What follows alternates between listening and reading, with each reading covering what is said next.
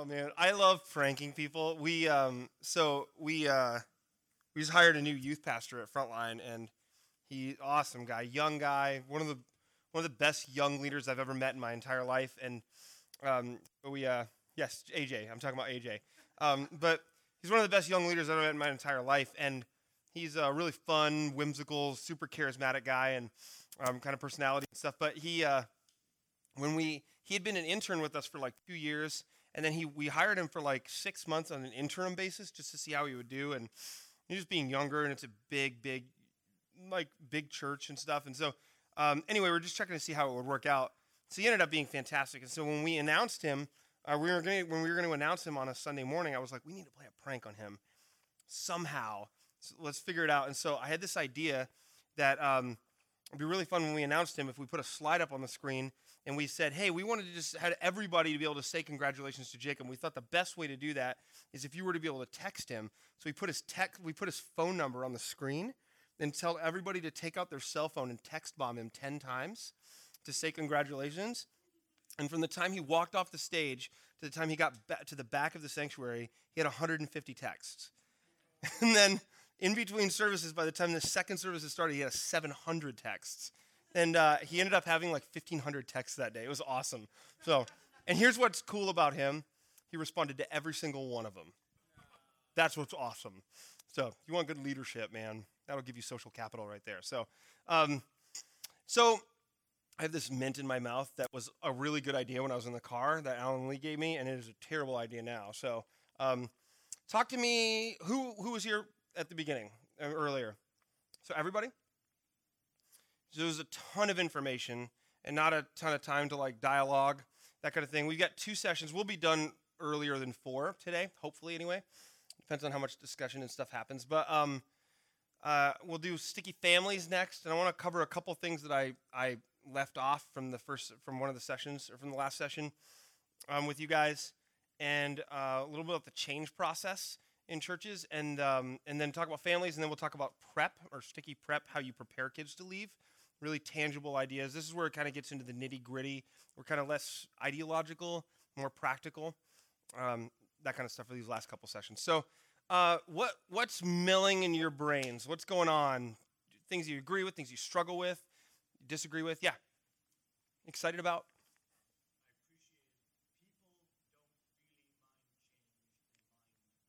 Mm-hmm. Yeah. Yeah. Yeah. That's Scott Cormode, before I plagiarize. He's brilliant, and he's talked a lot about the change process, because so much of this is dependent upon cultures changing in churches. And if your culture doesn't change in your church, then you can't really implement this stuff. And the other thing that's really difficult about this, Brent and I were talking about this last night, is if your senior leadership isn't on board with this, which is why I was so insistent that I didn't want to just talk to youth pastors around here. If your senior leadership isn't on board, this stuff won't work. Your senior leadership has to be on board with it. And so, thankfully, our church is on board. Actually, my lead pastor is the one who handed me the first ever article I saw from Fuller. It was in a Leadership Journal article in 2009. And it was like life-altering. And so I didn't have to talk him into anything. Actually, all I did was just remind him that he got us on this crazy journey where we don't know what we're doing. So anyway, the point is that there's so much to be said about how the change process happens. And so Fuller has taught me a lot about youth ministry and a lot about programs and stuff. But I think one of the most helpful things they've taught us is how to change culture. And still don't know if I know how to do it, but there's some really good principles along the way, and that's one of them, right? So, yeah.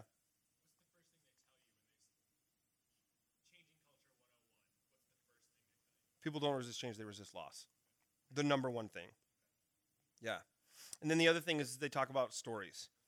Stories are the thing. So if you're trying to change the culture, find a story that gets you where you want to go, that actually happens.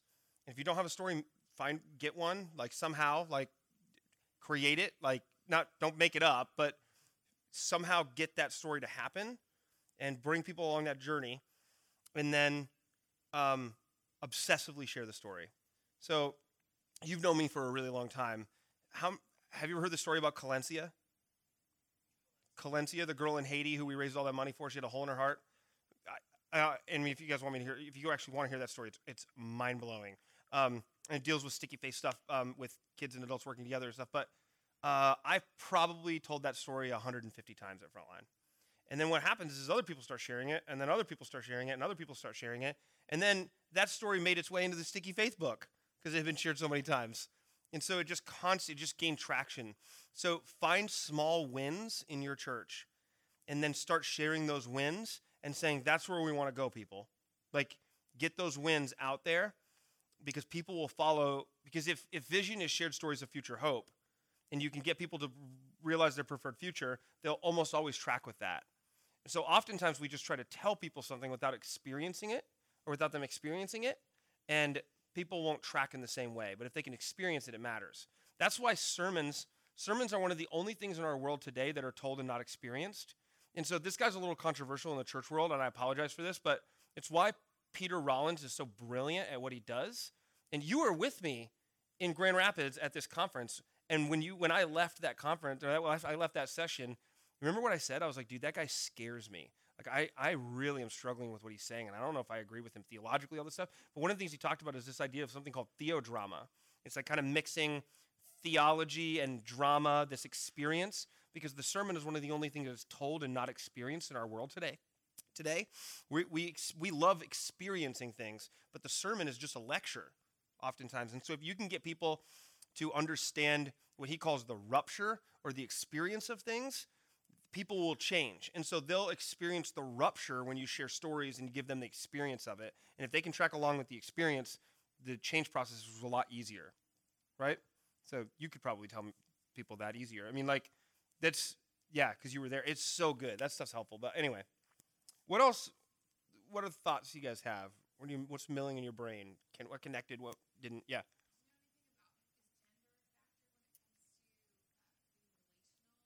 Hmm.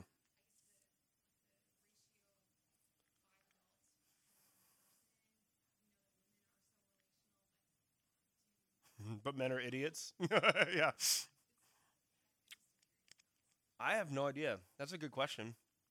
Because women are definitely more relational. Yeah. I don't know. Yeah. What I've found is that men in general are difficult to get on board with, especially like religious spiritual stuff. But when they do, it is phenomenal. And so when you get a men's group that cares about being a men's group in your church, it is huge. And there is research to show and suggest, and I'm really careful not to share research oftentimes if I don't have the source in front of me. So I'm really sorry because I don't have the source of where this is from. I know Barna's done a little bit of research about this, but there is research that suggests very strongly that if a congregation gets to a certain percentage of women, the congregation actually starts to decline as opposed to a certain congregation of men. And a certain percentage of men, and if a certain percentage of men gets into the church, the congregation actually starts to grow. And if you think about one of the reasons why, it's probably because when a man jumps into a leadership role, and hear me on this, I'm egalitarian or whatever it is. I believe in women in ministry and ordaining women and stuff like that. And so I'm not saying anything about gender roles here, but when you can get a husband or a dad on board with Christianity,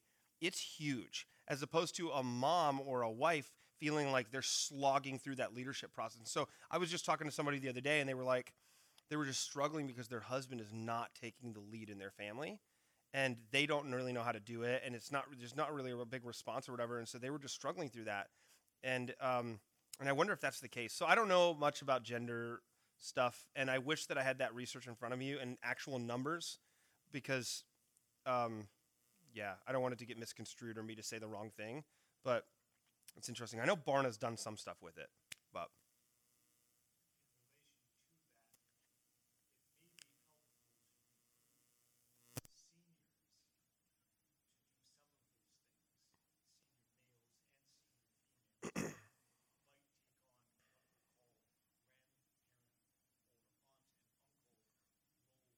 hmm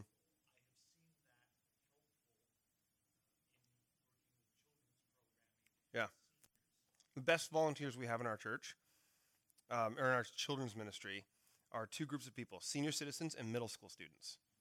It's phenomenal. It's ridiculous how helpful. Yeah.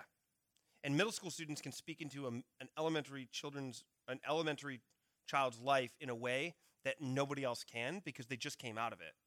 And so as long as they're paired with a really solid adult mentors, we love having middle school students involved. One of the things we did, now I'm getting onto the middle school student thing, the serving thing, and not necessarily the senior citizens, is when we cut our Sunday morning programming, one of the ways that redeemed the situation and people weren't so mad is we run two services on our Sunday morning, 9:30 and 11:15, and we said that we wanted students to attend one service and to serve one service. And so what's been really cool is that the students who serve, most likely parents are serving because they have to bring them there. So parents have now started serving as a result of kids serving. But we have more middle school volunteers in our elementary children's ministry than we do adults right now. And we have 137, I just heard the other number the other day, we have 137 children's ministry volunteers. And so this is just elementary, not early childhood. But that's really intriguing. It's really intriguing. And so the service that kids want to do, this is the most civic-minded generation in the history of any generation ever. Like, kids don't want to sit in a lecture like this. You want to actually go do stuff. Like, you would much rather do that. And even more than my generation, I'm 32. I just turned 32. But this generation of kids is so civic-minded and want to help in such a profound way, and they feel useless if they're not helping. Is that true? I guess, you know what's funny is it's like totally segregated right now. That's interesting. I just noticed that. Wow. Yeah, fascinating. That's really intriguing. I wonder why that happened naturally. Why did that happen? I want to talk about that.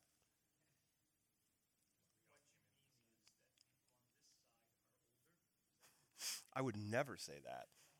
Why did that happen? I'm curious. I don't know. Yeah. Fair enough. That's good. That's logical. That's good. Would you have sat on that side?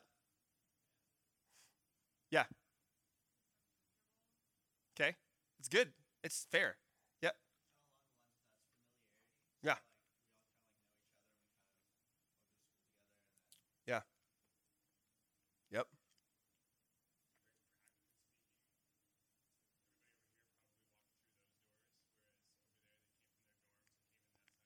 True.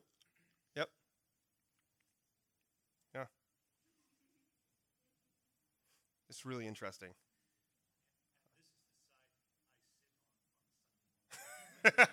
You're in your seat, right? Third row back, first seat in. Don't you dare take my seat, kind of thing, right? I love it. That's good. You know what I want to do? I want to push everybody one side of the room. Let's do it. Hold on. Don't let the old people get up. I'm totally kidding. Sorry.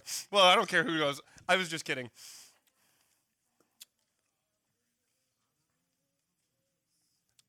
So let's take a couple minutes, introduce yourselves, and say hi and where you're from and how long you've been here at the school or what you do. For real.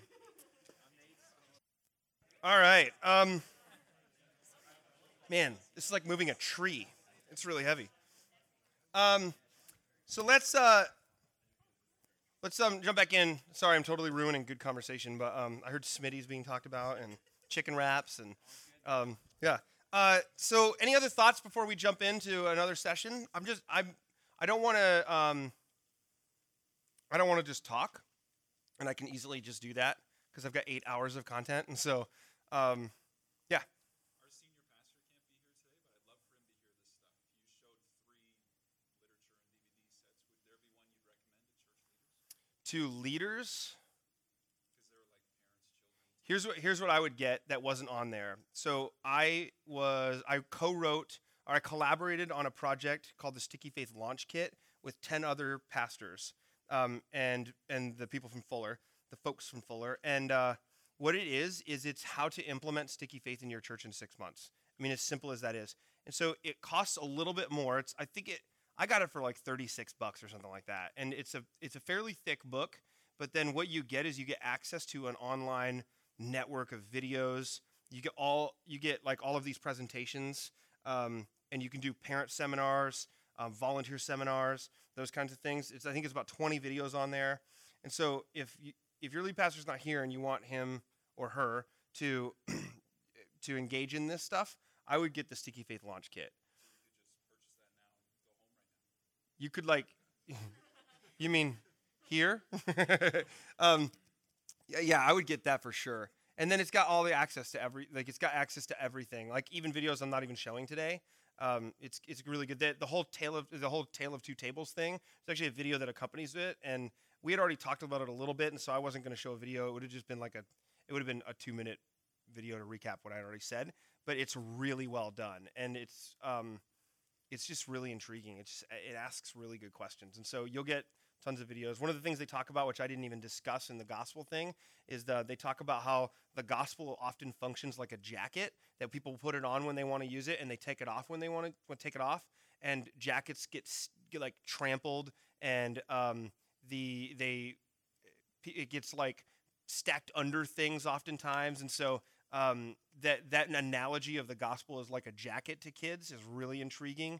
That one's really interesting. There's a whole video on this guy named Tim Clydesdale. Does anybody know Tim Clydesdale? Alan, you know Tim Clydesdale? He's a psychologist.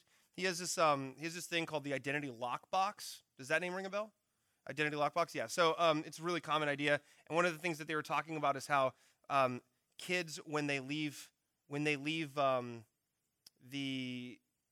when they leave the church, or when they leave high school and they go to college or whatever, is that their identity actually they actually take their identity it's as if they lock it up and they don't use it. Like, I know it sounds weird, but it's like you take your Bible, which you have, and you just kind of lock it away in yourself, and you don't actually take time to be practical and use it and stuff like that. And so there's a whole video on the identity lockbox with Tim Clydesdale, which is really intriguing, that kind of stuff. So that's what I would recommend getting.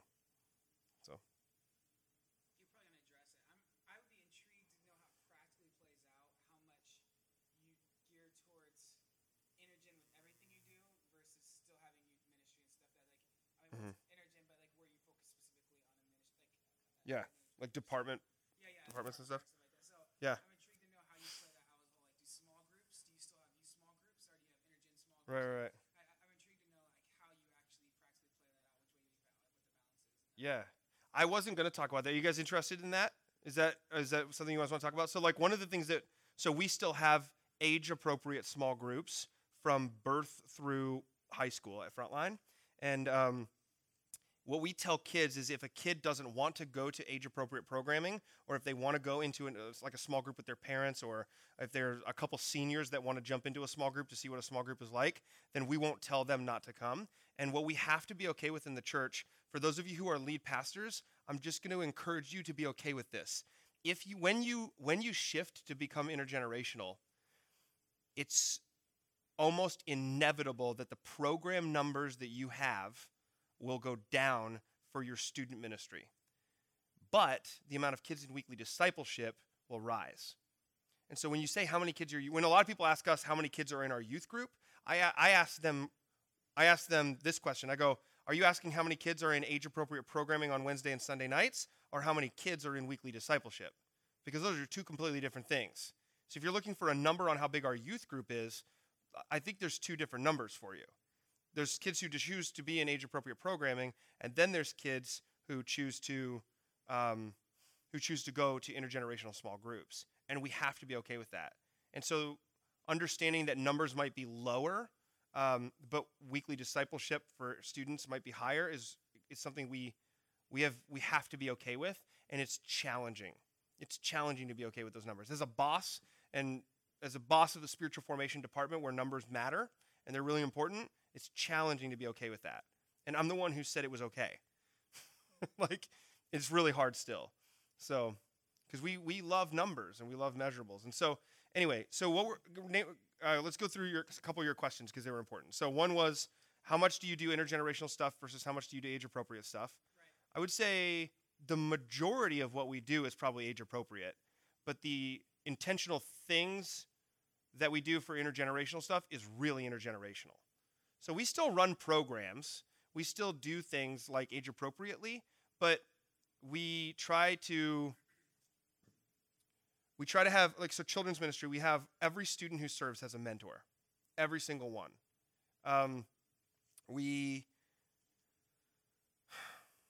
Yeah, mostly just age appropriate stuff. Because otherwise, like a lot of places, like if you there's a DVD right now that, or it came out a few years ago. Oh, I can't think of the name of it. Don't watch it. But man, it's this shift in movement and youth ministry where they're trying to just completely eradicate age appropriate programming. Oh, what is it called? Does anybody know? Anybody? Can you think of what it's called? Do you guys know what I'm talking about? Yeah, I don't remember. But there's this huge movement where they're trying to eradicate it, and I would say that's not healthy. We have to have age appropriate programming. So probably the majority of it is age appropriate, but we're really intentional about putting stuff in regularly. Any one of our major events that we do 4 major events for children's ministry every year. We always have intergenerational stuff in there, always connect it, that kind of stuff. Maybe once every like 4 weeks, there's an intergenerational like moment in our services, in some way, in some capacity, and then the other 3 weeks are more multi-generational. So, yeah, the smaller the church, the easier it is to do. By the way, the bigger the church, the way harder it is to do. Sorry. Yeah. Yep.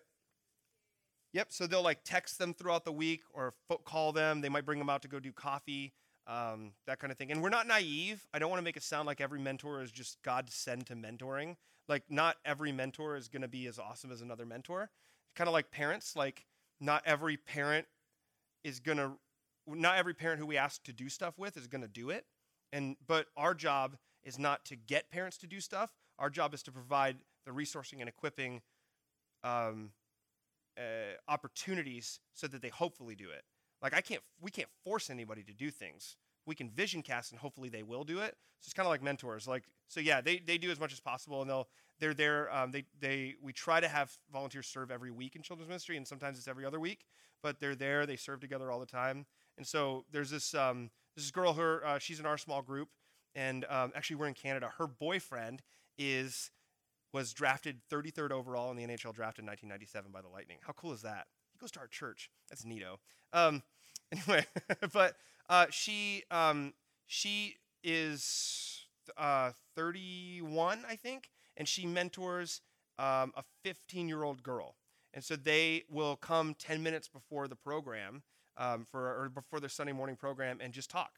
And like this girl who she's mentoring, I was just talking to her the other day. She's like on this guy kick right now, and like she's got this guy drama. And so this girl Anessa, the mentor, was just like, what do? I don't think I really care about this like guy problem stuff. And I was like, it's okay, you don't need to. Like it's just as long as you're there for her, it's okay. I mean, just help her process through. But that stuff is just, we know what it's like to have high school relationships, right? So it's okay. I mean, like, that kind of stuff. If she was asking like, what do? I want to help, but like I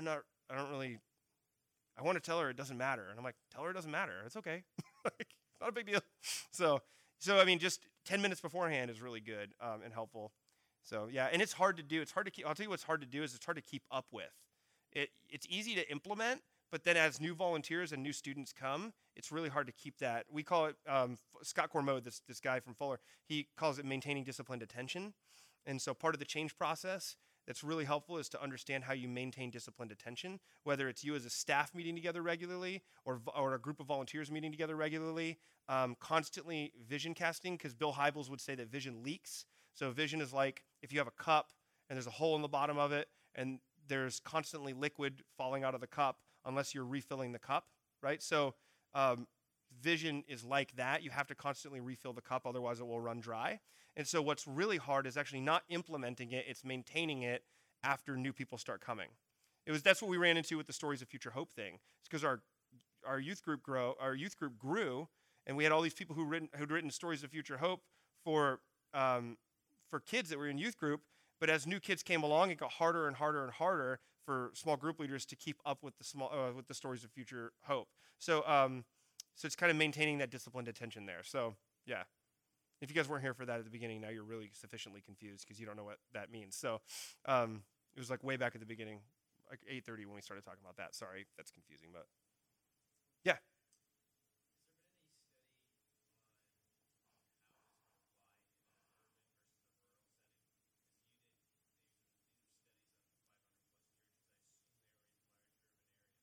Yep.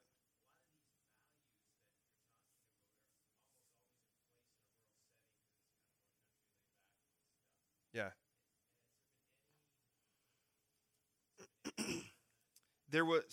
Fuller's study was in larger urban areas, and but diversity was not a part of this study as much as they wanted it to be. What's really good though is that Fuller has a relationship with, oh man, the guy named Larry Acosta is the guy who leads this ministry, and I can't think, the Urban Youth Ministry Trainers Cohort or something like that. And they are doing a lot of stuff with like more inner city urban areas, as opposed to like our study wasn't inner city, but it was urban, if that makes sense. So I don't know those numbers off the top of my head, but I know that there's more research being done, and where there's more research being done now. And then what else is nice is that Fuller has something called the Sticky Faith Learning Cohort.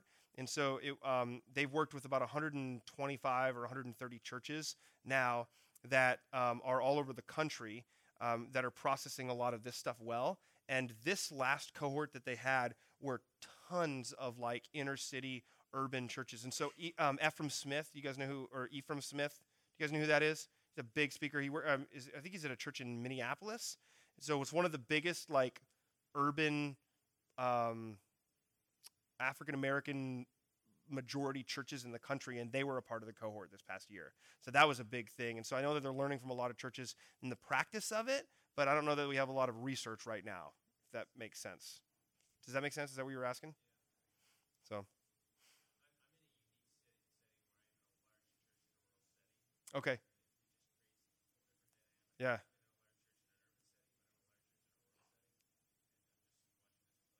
Yeah. Yeah.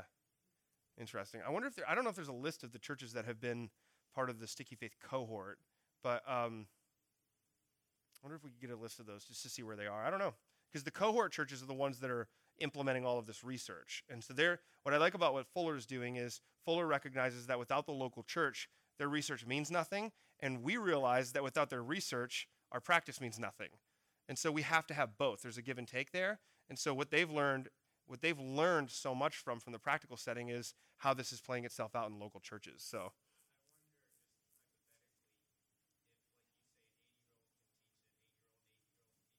yeah.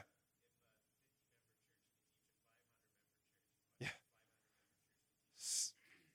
I'm glad you said it, because so one of the things I talk about in Join Generations, this book I wrote in the fall, is how in almost every single place that I know and leaders that I know, all these leaders are looking to giant churches to see what they're doing.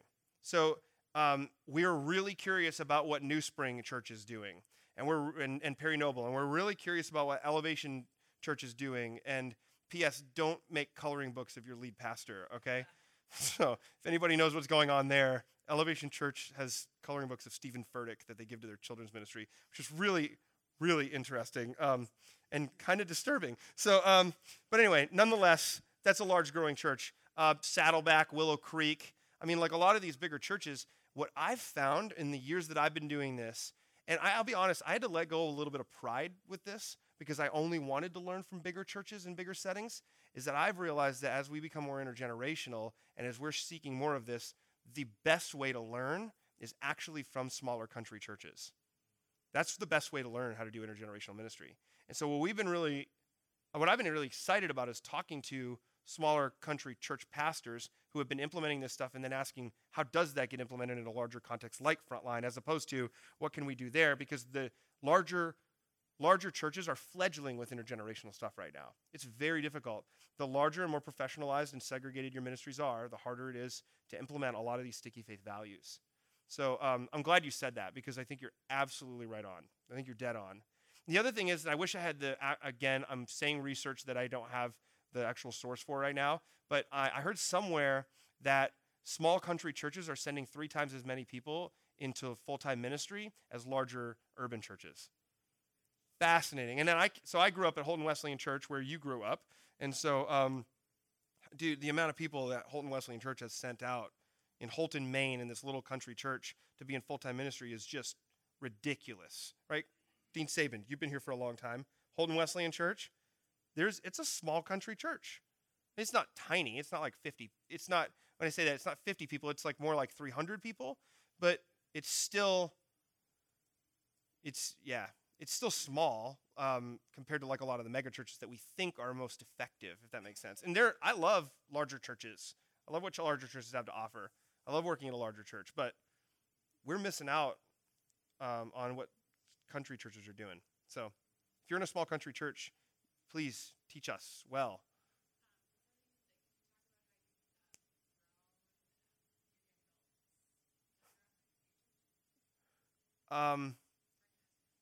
Yes. I have no idea how it grows. I have no idea why people are showing up, other than like the Spirit of God is moving.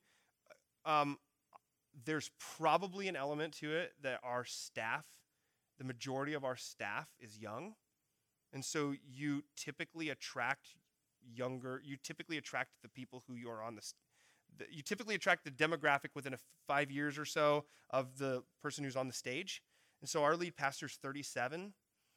He's young. I'm 32. I preach at least a third of the time. I'm a teaching pastor there too. So at least a third of the time I teach or I preach. And so he's on the stage all the time, the rest of the times. And so I think probably the staff age is a little bit younger. Our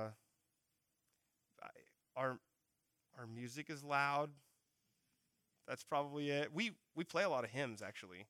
Actually, the more intergenerational we become, the more hymns we've been playing. So I actually have grown to love hymns. But we don't have like a pipe organ or anything like that. But yeah, so yeah. But I really don't know. It's like it's almost like it's viral. Like once somebody starts coming, and then it starts coming, and then they start coming, and they start coming, and then you become known as the church that reaches young adults. Yeah, I don't know. By the way, some of you might ask at some point, do we have a young adult program at Frontline? It's called Sunday morning at 9:30 and 11:15. We don't do a separate age-appropriate program for young adults. We tried it one time. Keep in mind, we have hundreds of young adults coming, 18 to 29 years old. We tried to do a separate age-appropriate program for young adults. And we called it Sequoia, and we based it on this idea that sequoia trees like grow really big and all this stuff. And we averaged 12 people that year at this program. So we joked that sequoia tree is deader than any sequoia tree that has ever died. It is deader than dead. It nearly killed me. I was terrible. But people wanted to come to a church service and really had no desire to come to a program, even though they said they wanted to come to the program. We want something for us. We want something for us. And so then we tried it. 12 people came. Done. We're not doing that anymore. But then you have hundreds of people coming on a Sunday morning. It's really intriguing. So when people ask, do you have a young adult program? I'm like, we do. And there's hundreds of people. And they're like, really? When is it? And I'm like, right now, 9:30 and 11:15. They don't like that. So it's a little sarcastic. So, yeah. Want to move on? Sticky families? Talk to me. One of the things that I wanted to process through is how we perpetuate dry cleaning in the church. And so let's talk about dry cleaning. What did you guys have for discussion time? It would have been I think it was the first discussion time we went through. How do we perpetuate, maybe unintentionally or intentionally, dry cleaning in the church? You guys remember this, like the concept, right? Okay. Yeah.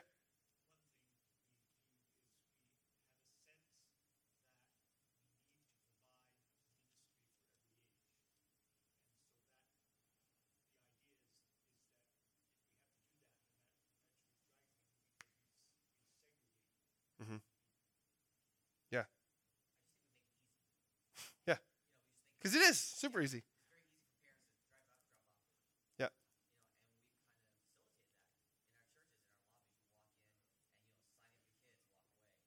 Yeah.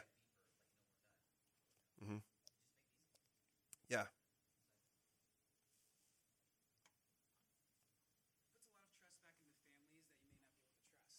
Yeah. I think when it comes down to it, there's a lot of the sense of, like, if to put it back on families that you feel like are broken, or like, I mean, how do you, and you don't have control over how they're actually going to work with the kids. Yeah. It's a whole different level of effort that you have to be thinking not only the team but also the parents. So especially if we're talking youth, like it's just a whole different ballgame as to what you're doing if you're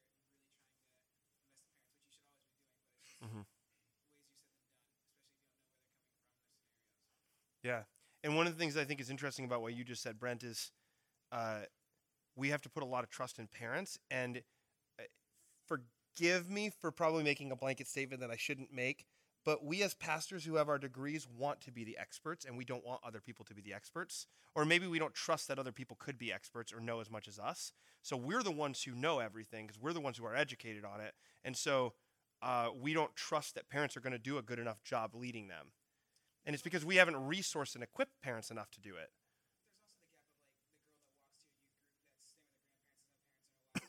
Yeah. Right.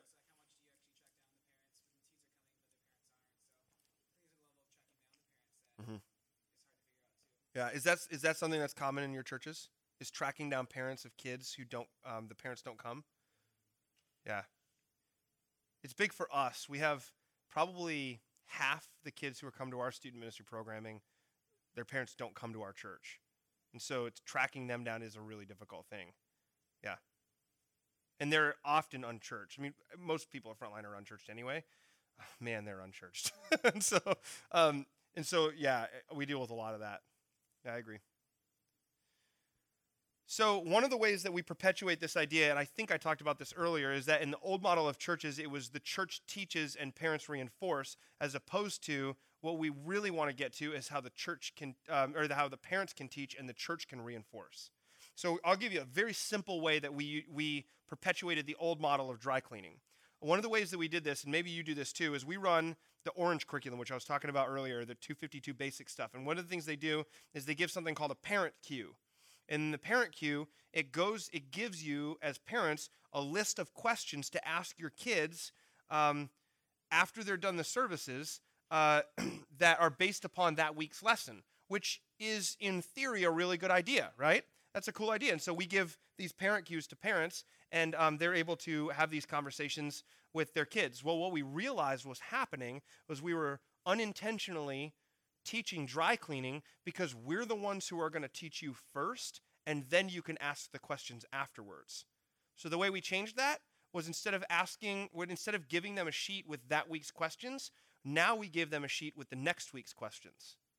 It's really simple, super simple. Now, again, I'm not naive. Not every parent on the planet is doing it. I would say we have a good majority of parents who do it. But not every single parent's going to do it. But what I like about it is, even if parents don't do it right now, what we're teaching them is it's your job to talk about this first. Because wouldn't it be cool if a kid was sitting in our programs on Sunday morning and we were talking about something and they leaned over and they said, "Hey, we just talked about this on Wednesday, right?" Like, wouldn't that be cool? And what that does is it takes away that dry cleaning mentality of the church teaches first and then the parents reinforce. What we're trying to get them to do is to go, parents, you teach first, we'll reinforce what you're teaching, and all we want to do in this role is we want to resource and equip you to do it.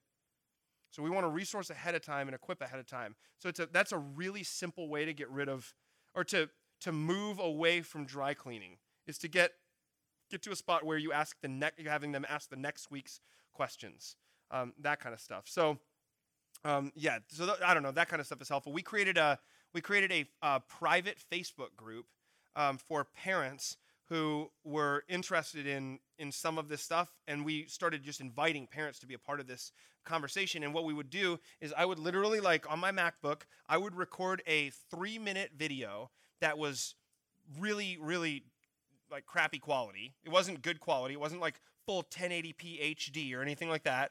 I would just record it on my MacBook, and I would have a 3-minute conversation about a sticky faith principle like dry cleaning. And I would just say, hey, we've been learning about this concept called dry cleaning.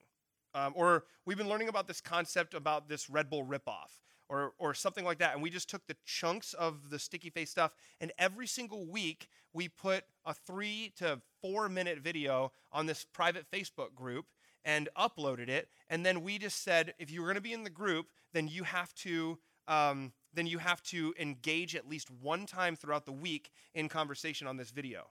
And so what ended up happening was we just started resourcing parents, and parents started engaging in this conversation and then taking action on it. And all we were doing was resourcing, and they were the ones teaching, and we were just reinforcing. right? Does that make sense? So, so reinforcing to teaching, resourcing to teaching to reinforcing is kind of the model that we've tried to use. And here's what was awesome about that is before we had parents, if we did like an event, we would have parents there like 2, 3, 4 times a year where we could share this kind of stuff. So, and then with volunteers, the same sort of thing. We would get volunteers together like twice a year for these large volunteer meetings. And what was awesome about the way about what unintentionally happened with this, we didn't even think about it, was all of a sudden we had the opportunity to vision cast every single week. Every single week.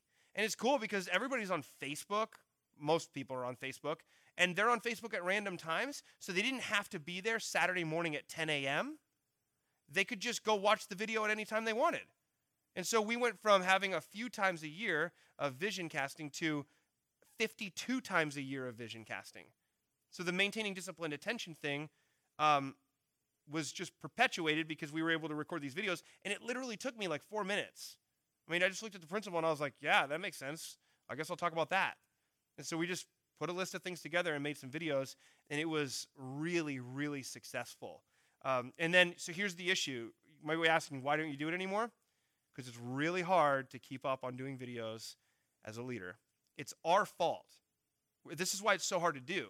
It's our issue because we're the ones who stopped posting videos every single. So it worked for probably a year and a half. And then it slowly just kind of dissipated. It's not the parents' fault. It's the church's fault for not resourcing. Are you with me on this? I think we blame a lot of parents for not wanting to do it, but we're not the ones resourcing. And so it went super well for a year and a half, but if I can just be honest about failure, it just dissipated. And maybe it just ran its course, and maybe it was just for a period of time that it worked, but trying to just, sort that through. Parents lead the way. The parents have to lead the way.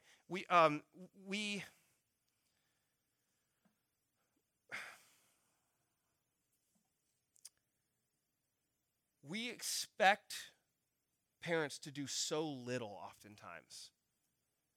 And we have to have an expectation that parents do more. And when you give that challenge to parents, they'll do it. They really will do it. And so the reason why there's a picture of frames on here is because it reminds me to tell a story about picture frames. Not kidding. There's this woman who goes to our church, and she's a single mom, and she's got, like, I think an 8-year-old or a 10-year-old boy. And so she's single and kind of from a broken home, and she's divorced. And so she really wants male influences to be in her son's life, but because she's single and she's divorced, the dad's not really in the picture, and so she doesn't have an opportunity for men to be in their boy's life, or a dad figure to be in their boy's life. So what she's tried to do is she's tried to figure out, how can I get men in our church, or men who I trust, to be able to pour into my boy? And so they do these like experience adventure type things, and whenever they do the adventure, they'll take a picture, and she'll print the picture off and put it in a picture frame, and there's a hallway in her house that is full of picture frames of people who are investing in her son's life. And what she's trying to do is she's actually taking the initiative. She's trying to surround her son with godly male influences because her son needs godly male influences right now. And so parents have to lead the way on this in a big way. Now, I want to shift for a second because there are a lot of us who are leaders in here. And one of the things that I think can easily happen, and one of the things, I'll own it, can easily happen to me, is I can go and I can talk about sticky faith and intentionally just talk about other churches and forget about what this means for me. And so for a second, I want to talk about our own families and how we lead our own families, because if we don't lead our own families well, how can we equip other people to lead their families well, right? So there's in their study, one of the things they found was this boy named Anthony and this boy named Dale. And Anthony said even though my mother was actually working for the church for a while, or working at the church for a while as the music minister, we didn't talk about faith at home. Still don't talk about it at home. And then Dale wrote, on the other end of the spectrum, they were probably the biggest influence. And I know that if my parents hadn't shown me through example what it was to be a Christian, I probably would have had a very difficult time doing it. Like, I think that's a dichotomy right there, right? And there's two different worlds going on. Do you guys know who Dan Seaborn is? You guys know Dan Seaborn? He runs a ministry called Winning at Home. It's based out of Holland, Michigan. He speaks it all the time at different places. He's an incredible speaker. I saw him speaking one time, and he's been a pastor for a really, really long time, and successful by numbers anyway, worked at big churches. And one of the things that he said when he was speaking is he said he got home one day from work, and his wife looked at him and said, "When are you going to pray with me like you pray with the people at church?" Whoa. When are you going to pray with me like you pray with the people at your church? So I heard that, and we're at a marriage conference, my wife and I, and it ruined me. Here's the thing that's interesting is that, so my wife and I pray together all the time. We pray together. I pray with her every single morning, and we pray together every single night. So we'll pray together twice a day. But what's fascinating is that it's easier oftentimes for me to pray with people at my church who don't know my weaknesses and all the struggles that I have. It's easier for me to act like I'm perfect and be like Pastor Matt. It's really hard for me to pray with my wife when I know she knows all the junk that I deal with. And so as families, we have to embrace what this means for our families. And so if you're students in here and you're not married yet, please pray with your wives. And so one of the ways that this has changed me, and I have kind of a brash personality if you haven't been able to tell. So I'll do premarital counseling with couples. And at some point along the line in premarital counseling, I will literally just ask them this question. I'll go, when both of them are there, I'll go, when's the last time you guys prayed together? Not do you guys pray together or have you guys prayed together? When is the last time you guys prayed together? And sometimes, like the couple I just married, they were like, oh, this morning. And then sometimes they'll both look at each other and their eyes will get really big and they'll be like, it's been like months. So I'll literally say to them, when you go home tonight, or when you go away tonight, hopefully not home. That's awkward. But it is frontline. We deal with everything. So, but when you leave here, first thing you should be doing is you should pray together. And I'll literally, people, I don't even know how to pray together. Figure it out. That's what you need prayer for. If we can't pray with our own families and lead our own families, we are going to have a very, very difficult time leading the people in our church. And it won't go well. It has been so difficult to lead my family spiritually. I wish that it was an easy thing. Am I alone here or not?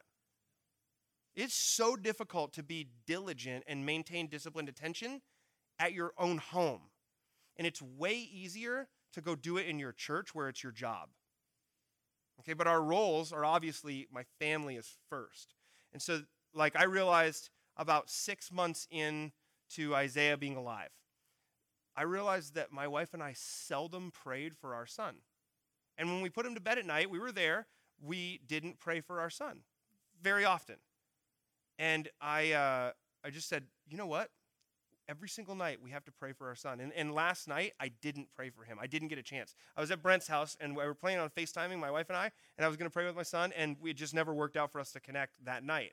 It was awkward for me to not pray for my son last night, because every single night when we go to bed, we pray for him and we pray for his future. So maybe, and this might not be new to you guys at all, because I'm young, but one of the things that I've realized is that I need to be praying for my son 30 years down the road when he has a family and kids. And I need to be praying for his spouse. And I need to be praying for his job and how much he loves Jesus. Because when I start praying for those things, it starts making me more intentional about how I lead him as a family, or as a dad, and leading my wife as a husband, right? And so, I pray that we don't end up in Anthony's camp over here, and we end up in Dale's camp as leaders at the church, as leaders in the church. And students in here, it will be so difficult to live that out. It is beautiful, it's wonderful. When it actually happens, it's easy, but actually keeping that intentional is a really, really difficult thing. So talk about that with me for a minute. Am I the only one? Yeah.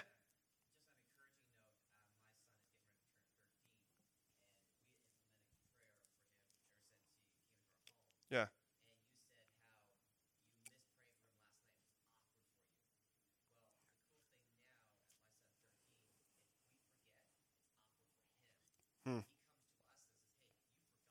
Wow. Yeah. Wow. Wow. You just went up like 100 cool dad points in my book right there. That's just fantastic. Yeah. No. Yeah. And it's easy to stop and stop for like 3 weeks kind of thing. Like I think we think to ourselves, well, we'll just pick it up tomorrow. It's hard work to like jump back in because then it gets more awkward. It's just, man, but pray with your wives or your husbands and pray with your kids diligently. So I just want to make sure to at least say that sticky faith is not about other people entirely. It's about how we live this out ourselves. Does that make sense? So, yeah, yeah. I remember a stat when you were first getting into this. You were talking about how out of the ones that stayed kind of committed as they went to college, their parents had shared their faith. I'm getting to that in a few slides. Yeah, because that's fascinating. Yeah. Can I wait to talk about that? Because I will get to it in just a few minutes. Yeah, because that's really intriguing. So let me ask you this first. When I ask this question, it might be an unclear question, so I hope it's not, but what percentage of your time as a leader do you give to parents? And when I say that, I mean to clarify it to say intentionally giving, resourcing, and equipping parents to be good, godly parents. Because one of the things they found in their research is that there were three things that they basically found in their research. One was intergenerational ministry and intergenerational relationships and worship. The second thing was the second thing was actually serving together as families, or serving together in the church, basically. And then the third thing was godly biblical parenting, where the people serve together mostly. So if parenting is huge and the crux of it, what percentage of your time as a leader do you give to parents? Just process that for a second. I won't actually ask you to say it out loud, but just whether you're a youth pastor or whatever, what percentage of your time do you give to parents? Okay? Now the next question is this. And now knowing this, what percentage of your time as a leader do you wish you gave to parents? What percentage of time as a leader do you wish you gave to parents? I was at a conference in Atlanta listening to Kara Powell speak on this stuff. And when that question came up, that one stung for me. Because I think we know how important it is to resource and educate and equip parents. But the amount of time that I'm spending doing it, no, but my time has to be spent doing sermon prep. And my time has to be spent doing all of these different things. And so I really reevaluated how much I spent with parents. And so throwing this out there is just a model for youth ministry. Some people think it's good and some people don't. What ended up happening to me as a youth pastor was that the longer I was in youth ministry and the more students I actually oversaw, the less time I spent with students and the more time I spent with volunteers and parents. So I was a youth pastor, but mostly a youth pastor to moms and dads and volunteer leaders. And one of the people who taught me about that most was a guy named Clint Usher. Clint Usher talked to me about that so much, about how the way that he saw the huge win for his youth ministry was when he gave more time to volunteers and parents. And here's the reason why. When you have students in your youth group, and they get to a certain point or a certain number, it's almost ineffective for you to be able to spend that amount of time with kids. But what's not ineffective is when you pour into a volunteer leader who can spend time with with 5 kids. So it's hard to spend time with 100 kids. It's easy to spend time with 5 kids. And so I really sorted through and really poured my life into about a dozen kids, and then poured the rest of my time into volunteers and parents. And so that question wrecked me. And I would say I probably spent 50% of my time with parents after that question. So sort that through. Let me ask you this. What does this mean if your pastor's in here for your job descriptions, if you were to take it seriously? Would that ruin the whole thing? No?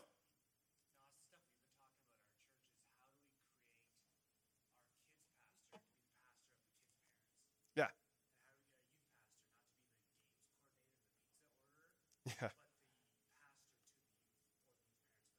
Yeah. That's good. Say that one more time, because I was opening the slide and I want to pay attention to it. Say it again. I got it, but I want to hear it again. Yep.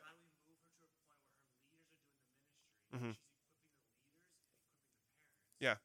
Does Tom have leaders where they're doing the ministry and he's behind resourcing them and resourcing the parents? Yeah. That's good. That'll preach. That's good.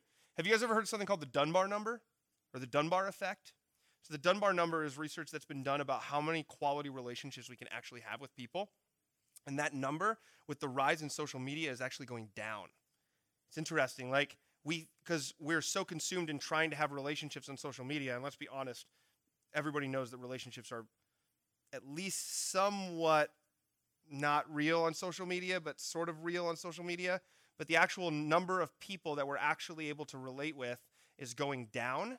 And so if that's the case, how can we train more people and create webs of people to help the people, to help those in our church, right? And so there's this illustration, and I wish I had like a ball of yarn, but I didn't travel with it. But there's this thing where we talk about like the web of relationships and how important it is. And so what you do is you actually get in a circle, and then there's like a kid in the middle or somebody who's young in the middle, and you take this ball of yarn and you start throwing the ball of yarn, and you hold your little piece of yarn, you throw it, and eventually what ends up happening is you're creating an entire like spider web type thing around that kid, and you realize that all of the people that are around that kid are infiltrating their lives and surrounding them and going around them and somehow changing them, right? And so it's just a cool visual of seeing that. And so if you want to do that on your stage, talk about that. Like, get a ball of yarn and just start throwing it and holding the end of it and chucking it, holding the end of it and chucking it, and eventually you'll see that web is all over the place. And in what's the word I'm looking for? Authority comes from a bunch of different places, and relationships come from a different place. So share your conversion story. So I'll get to this. This is not scientific by any means, okay? So I just want to be clear about this. But as they were doing their research and they were doing the study, what they started realizing was this was something really interesting happening with parents and sharing their conversion stories and kids and that kind of stuff. And so they asked 20 kids in a row who were, remember, these kids are directly connected in churches. And they asked 20 kids in a row how many parents had shared their story of faith conversion with them. It's really intriguing, right? How many parents had shared their story of faith conversion with their kids? So out of the 20, just throw out a number. What are your thoughts? 4 out of 20? 2 out of 20? Anybody else? 8 out of 20? 0. It's a goose egg. 0. Here's the other thing they found. They found a trend, and again, not scientific, so I want to be careful about this, but they found a trend in their study, during this portion of their study, that those parents who had actually shared their story of faith conversion with their kids actually transitioned their faith much better after they left. So I was talking to my dad about this recently, and my mom and dad raised me Catholic, and they both now go to a Wesleyan church, but newer to faith and that kind of thing. My dad was like struggling with that. I was like, well, why would it be easier to transition your faith? And I think the reason why it's easier to transition your faith is because when mom and dad is able to share their story of faith conversion, the kid no longer vicariously lives that faith journey through their mom and dad because they know that's their story. That's my mom and dad's story. But before you hear that that's their story, kids oftentimes take that story as their own. And so before they graduate, what I think is happening, if they haven't had their faith story, that conversion story shared, is I think what's happening is kids think that their story is their story, but it's actually mommy and daddy's story. And so when you can share your story and differentiate your story, kids start processing, okay, well, that's my mom and dad's story. What's my story? And this is where that self-authorship and ownership of faith comes into play. It's where the intimacy with God comes into play, because when you end up living vicariously through your mom and dad's story, intimacy isn't as deep, right? It's really not even there. And so if they can live, that's where you start viewing Jesus as Santa Claus, right? Where he comes and goes when you please. So I think that there's something to be said about this faith conversion thing. I talked about this guy, or I said this quote earlier, and I didn't attach it to anybody. Sorry if it seemed like I was plagiarizing. But this guy, David Frazee, who was from a church called Richland Hills Church of Christ, he just wrote, "We can't out-teach what you teach at home. We're not that good. We're not that good."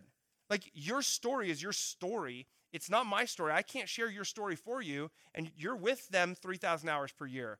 So we can't out-teach what you teach at home. So when I heard this whole conversion story thing, like it really affected me because I had a 3-month-old at home who I'd never shared my story of faith conversion with. I'm not kidding, okay? So I remember thinking, this is like on a Wednesday that I heard this, and Friday was my day off, and I remember going, I'm going to share my story of faith conversion with Isaiah. So Friday came along, and I know it's absurd, okay, guys? Friday came along, and for 2 hours, I held our son, and I shared my story of faith conversion with him. And it's awesome. He never told me to shut up. It was great. And he only fell asleep a few times, so it was perfect. But I really did do that. I'm not kidding. And I think the reason why I wanted to do that, I don't think the reason why I wanted to do that was because I wanted to start building in a way for me to tell my story of faith. And I wanted it to be from the very beginning of his life that I was open about it. And one of the things that gets really interesting in these topics is, like, so when we share our story of faith conversion, what do we share? Like, when is it appropriate to start sharing things? So at Frontline, for example, we've got a lot of people where dads are like former crack addicts, or like we've got former prostitutes at our church. So when is it appropriate to share about like my past and the things that I failed on? Like when I smoked weed when I was a kid, and I realized like this bad thing happened as a result or whatever. So when I was 16, I got in legal trouble, and I had to go to court, and I pled guilty to like a misdemeanor. And so the question I need to wrestle through is, when is it going to be okay and appropriate to share the legal trouble that I got in when I was 16 with our son? That's what I need to wrestle through. And so a lot of people ask that, and really at the end of the day, it has to be what you decide to be. So a lot of people will go, when is it okay for me to talk about me being sexually active with somebody, maybe with like my husband or wife before I was actually married? And so I get a lot of that, like, okay, we were sexually active, and then we, had her after, we had our daughter after we were married. When is it okay to start telling my daughter that? I don't know. But here's what I do know. A lot of us are afraid of telling our kids about how we failed, and we only want to be perfect, but all that's going to raise is a kid who feels like they need to be perfect. And hear me on, I've got a 3-year-old, so I speak naively. I'm naive about this because I don't know what it's going to be like to tell my son about the legal trouble I got in and the stupid things I did. But what I do know is that I think the relationship with you and your kids, when it's at the right time and it's in the right setting, when you share your failures, is going to go it'll be a lot better in the long run. And so my dad, when I was like 16 or 17, shared some things with me that were pretty significant. And I never once thought to myself that my dad is a horrible person. What I actually thought was, wow, I can't believe my dad shared that. Like, I feel safe around my dad. I feel comfortable around my dad. And so me struggling through the things I've struggled through in life, I'm starting to wonder, when is it going to be appropriate to tell our son about those things? So let's talk about that. Let's talk about that for a second. What are your thoughts about sharing failures versus sharing successes? Is that easy to do? Is it hard to do? Have you found out a good time to do that? Yeah.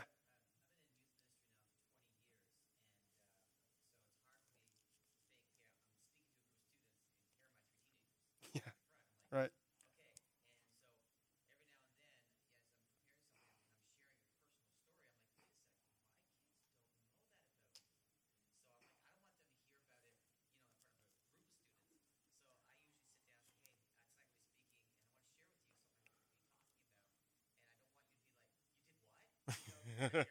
Right.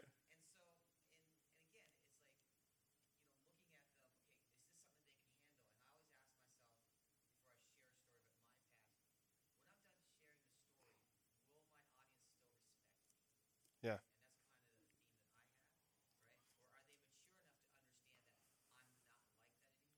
Yeah.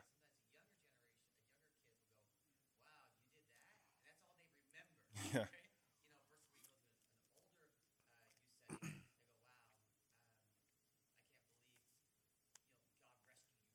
Yeah. Yeah.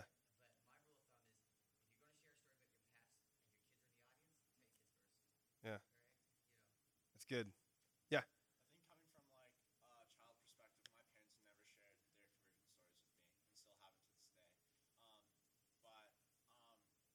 Christian parents? Yeah.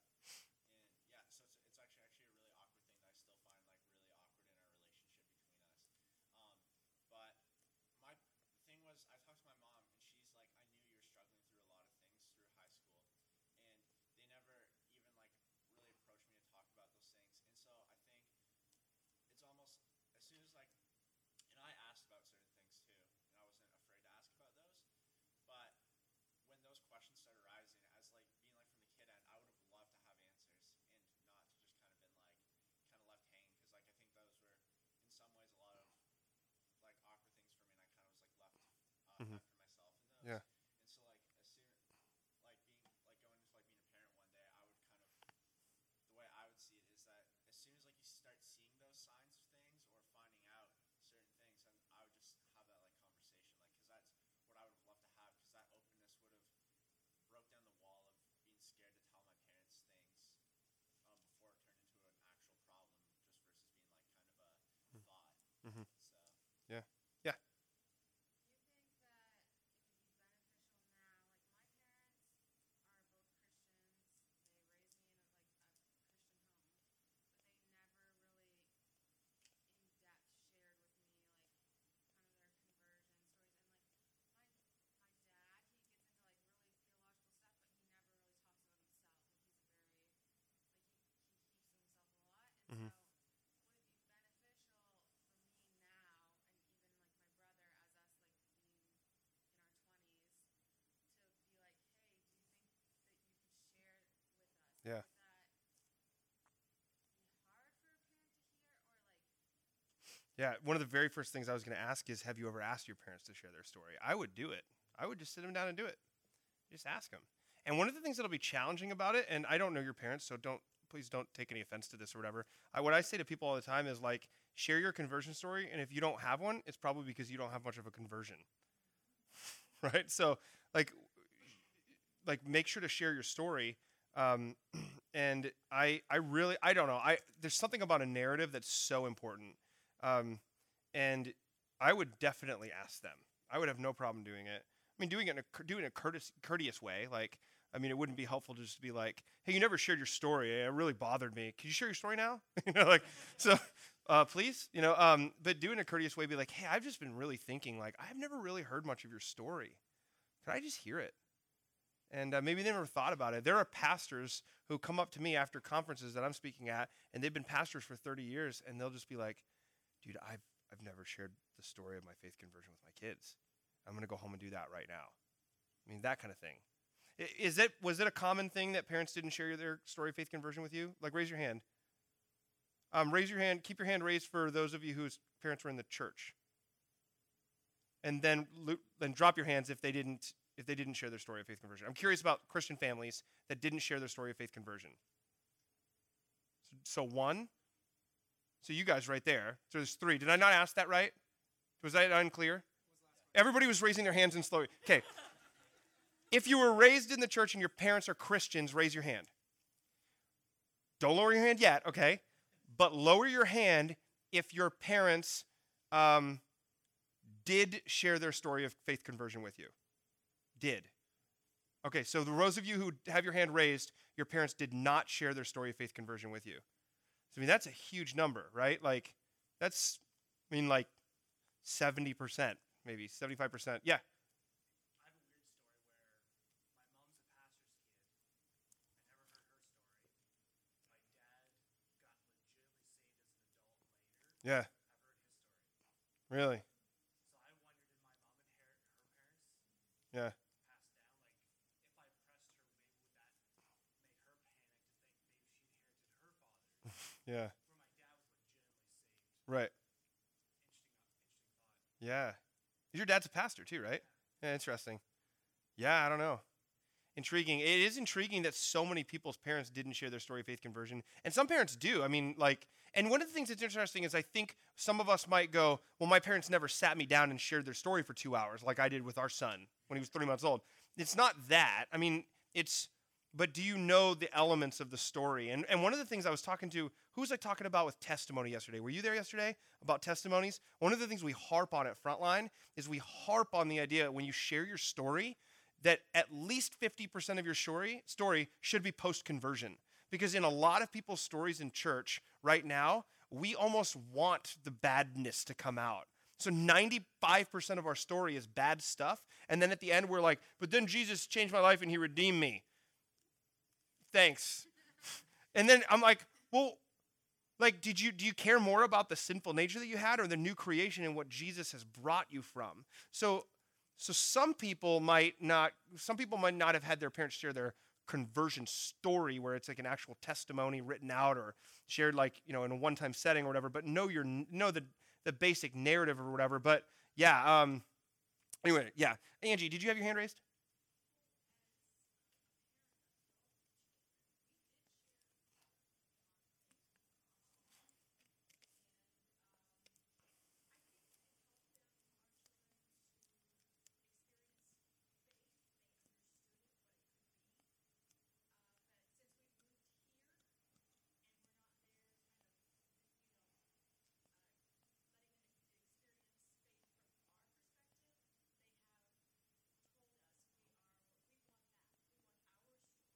Hmm.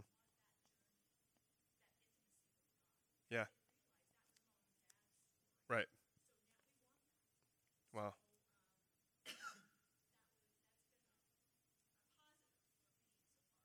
Wow.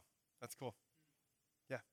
I can actually kind of like speak into that because like being like in a home where my parents didn't share like their story with me, there's like all these moments like through high school I can think about like now that we're talking about just like kind of like where I was relying on them for a lot of things. And then when I moved here, this is my second year here, and I started to have to own like my own things last year. Just realized like that's my own faith and that where I have to take Mm-hmm. it on my own type of thing like that. It's not my parents anymore. Yeah. And so I've been like trying to escape that in a way, just because it's almost like a binding thing like you feel when you don't have that like openness and like hearing kind of like their story versus your story. So it's kind of cool just hearing about it now, just kind of putting that together in my own mind. Yeah. That's cool. Yeah. So on the opposite side of that, would I guess like you would encourage like especially living away from your parents now, making sure they kind of know your story.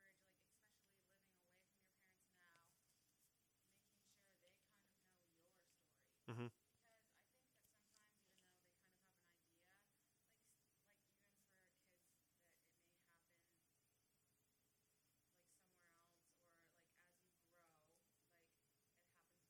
like it happens more maybe at school. Like to just you maybe are more intentional about sharing it with your parents, being like, hey, like this is what I'm learning at school and like this is how I've grown. Hmm. Like recently I like just sat down with some parents, I'm like, so like this is what's going on at school and they're like, my dad actually was like, I had no idea like that you grew that much. Like Hmm. that's insane. Like you are nothing like you used Yeah. to be. How many parents in here right now would love to have that from their kids at some point along the line, right? Man, that would be awesome. Yeah. That's really cool you did that.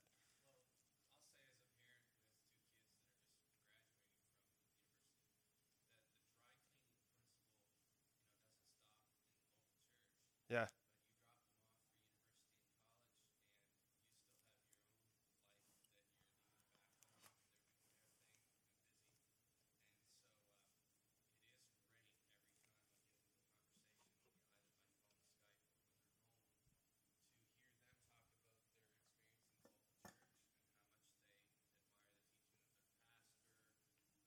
Yeah.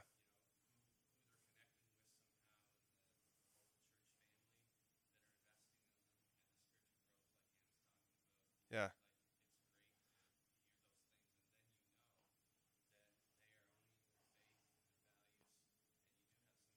Wow.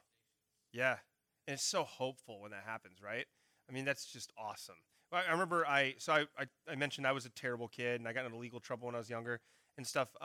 So when I got here, I never really like shared openly and honestly about how thankful I was for my parents. And I remember I was traveled on summer team and we were like 7 or 8 weeks into our summer and it was just exhausting. And I don't know if you guys have whoever traveled on a summer team here, but it was tiring. And I remember we were in Wisconsin at the Wisconsin district camp, and it was like I had a breaking point, and I literally hand wrote my parents a letter because this was before the days of cell phones because I'm old. And but I hand wrote my parents a letter. It was 4 pages long, and just told them how thankful I was and how grateful I was for them, and mailed it out. And it was, and basically just saying, hey, here's all the ways that I've changed. But it took me forever to get there. My parents were probably like, what in the world? So what have you done with them? And so, anyway, yeah, that kind of stuff's huge. Yeah, go for it.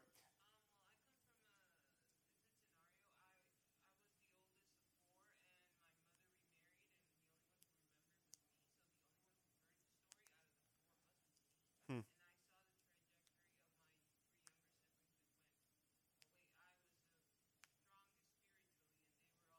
Huh.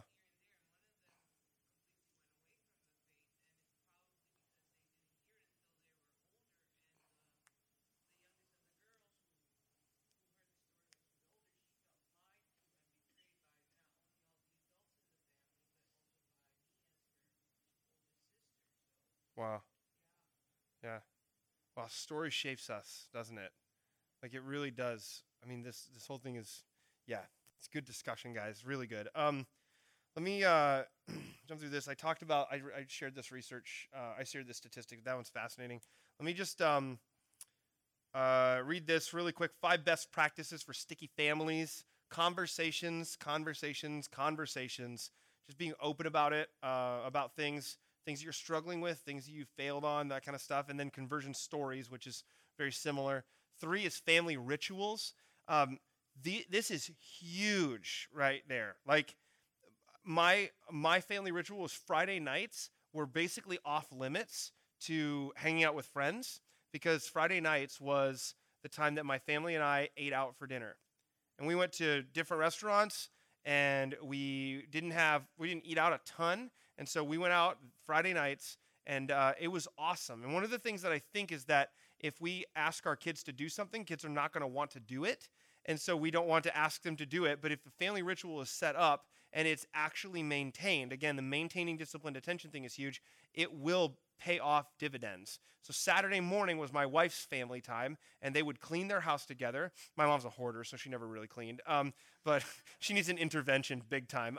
And I love my mom, but she definitely she needs to have an intervention. So, so they would clean, and then right afterwards they would play games, like board games, card games, whatever, and they would just hang out. And so Saturday morning was off limits for her to do anything else.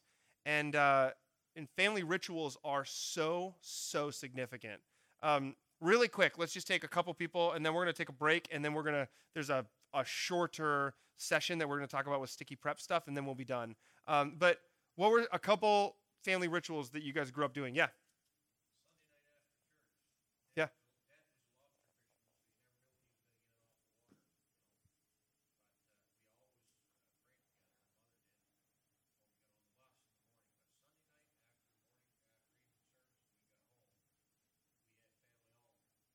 Yeah.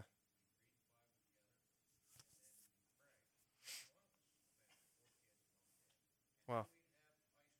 That's awesome. That's a good ritual right there.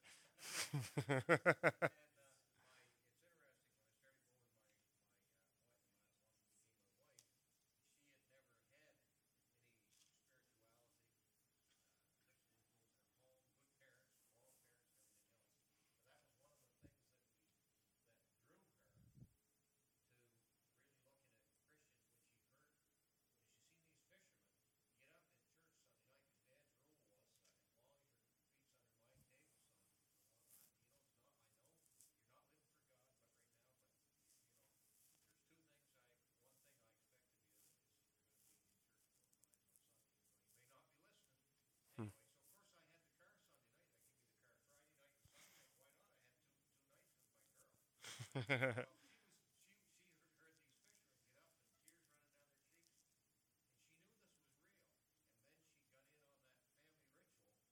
Oh, yeah. Wow. That's awesome. What else? Family ritual that people had? Yeah.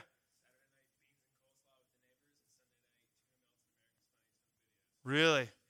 Isn't that crazy? It's the most random stuff. Say it again. I didn't hear. Is somebody back there? Didn't?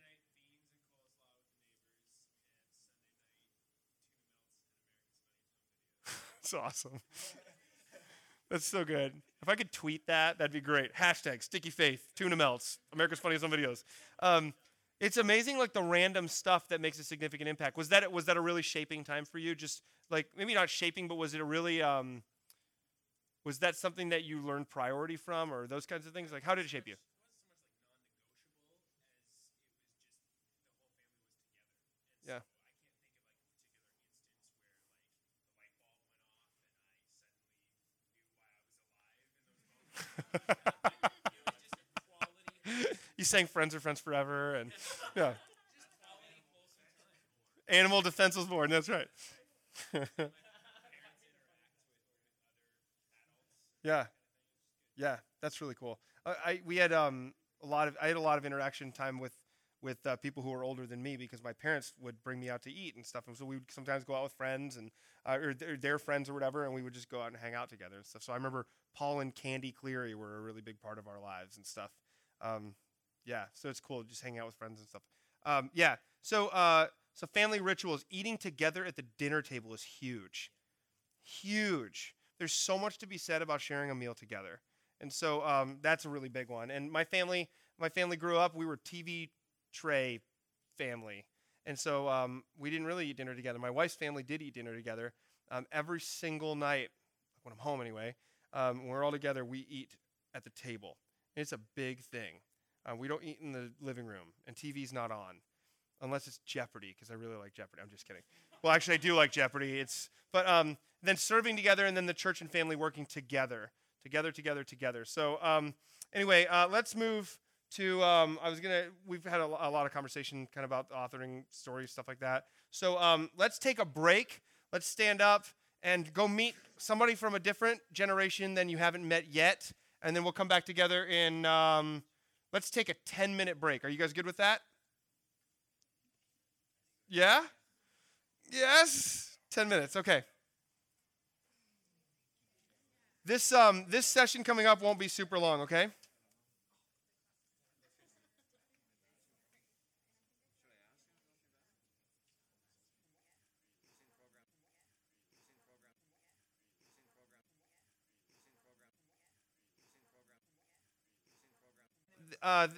My guess is this session will be about 30 minutes or so. It won't be long. That includes the discussion.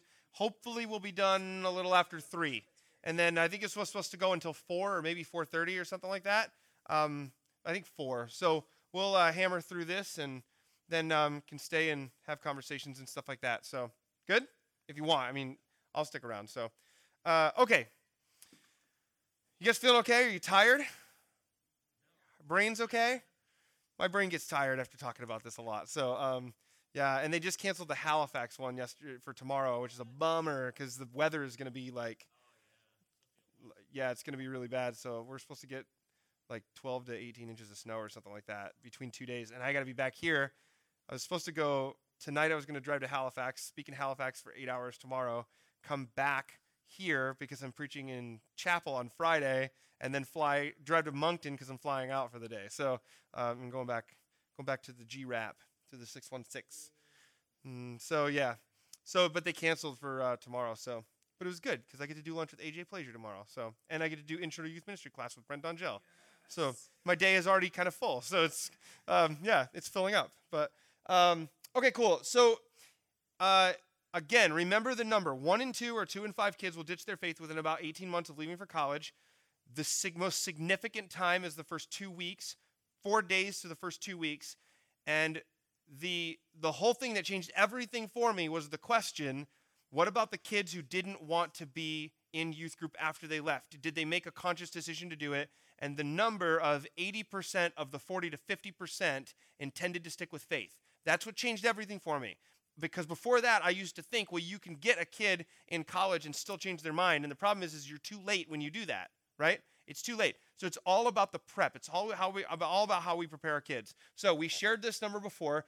15% of kids that they researched felt prepared for faith or equipped with faith beyond high school. And so I mentioned before that the number one, I promised that I'd get here like 7 hours later, and I'm getting here. It's awesome, right? The number one advice to youth leaders is prepare us better. Prepare us better.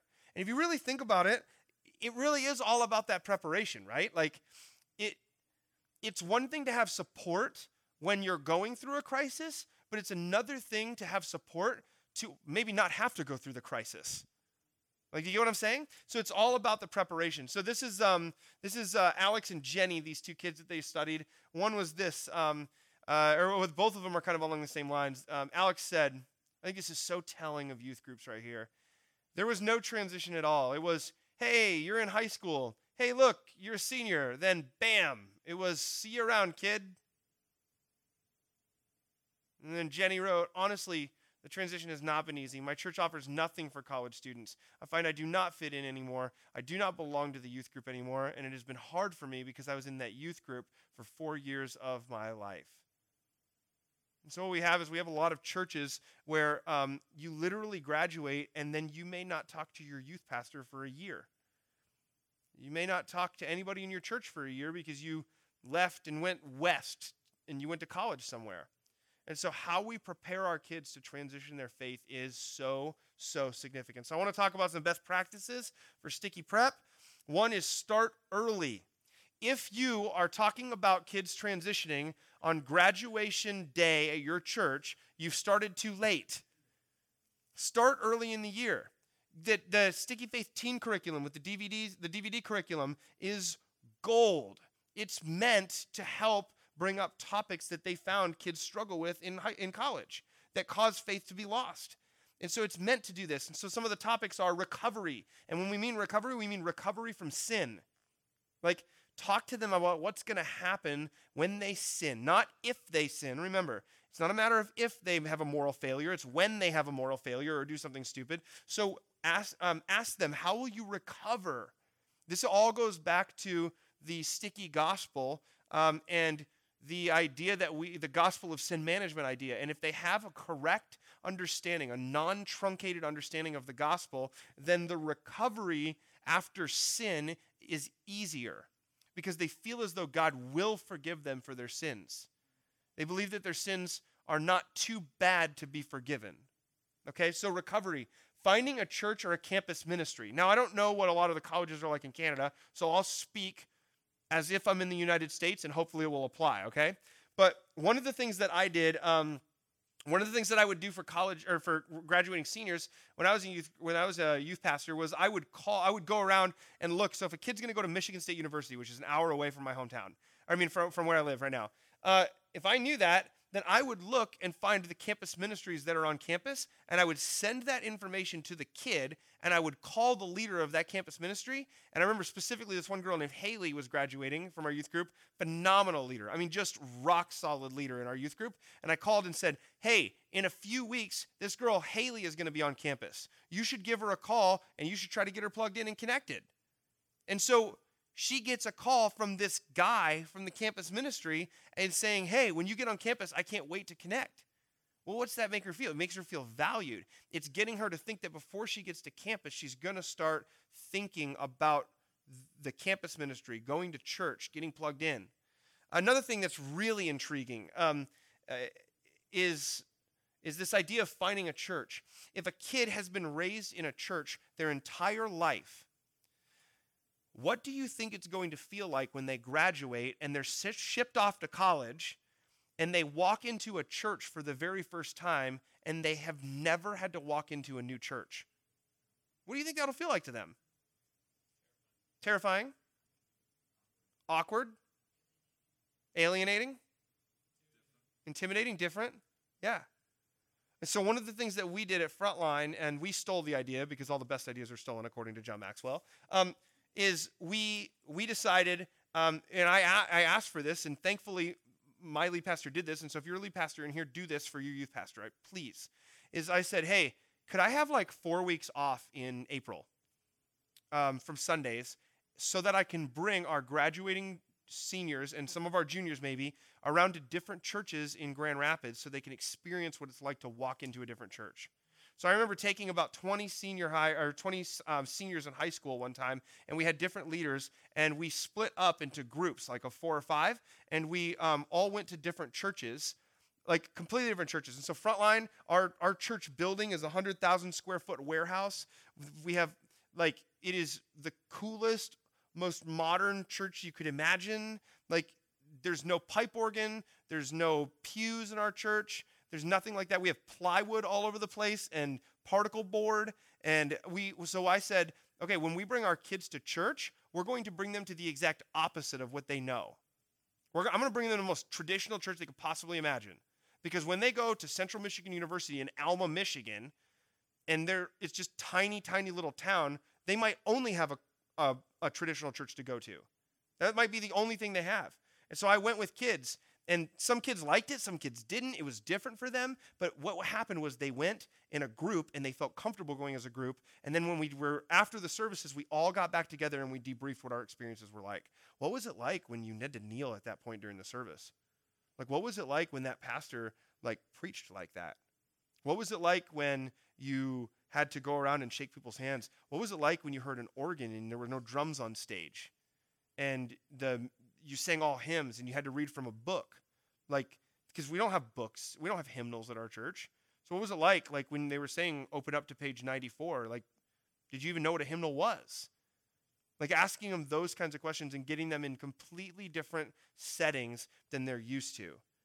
And so we took 4 weeks, all went to these different churches and debriefed after every single time.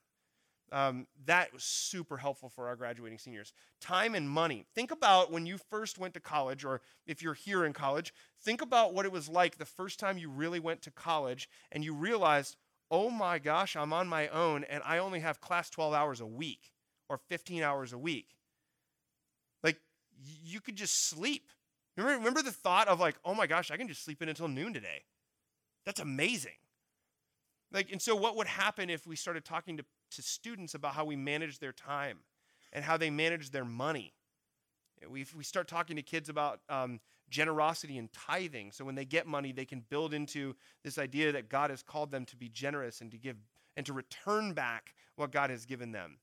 And so another thing is time. Another thing with time is when the weekend hits and kids are tired from school. Are you going to sleep in on a Sunday, or are you going to go to church? What time are you going to set your alarm for?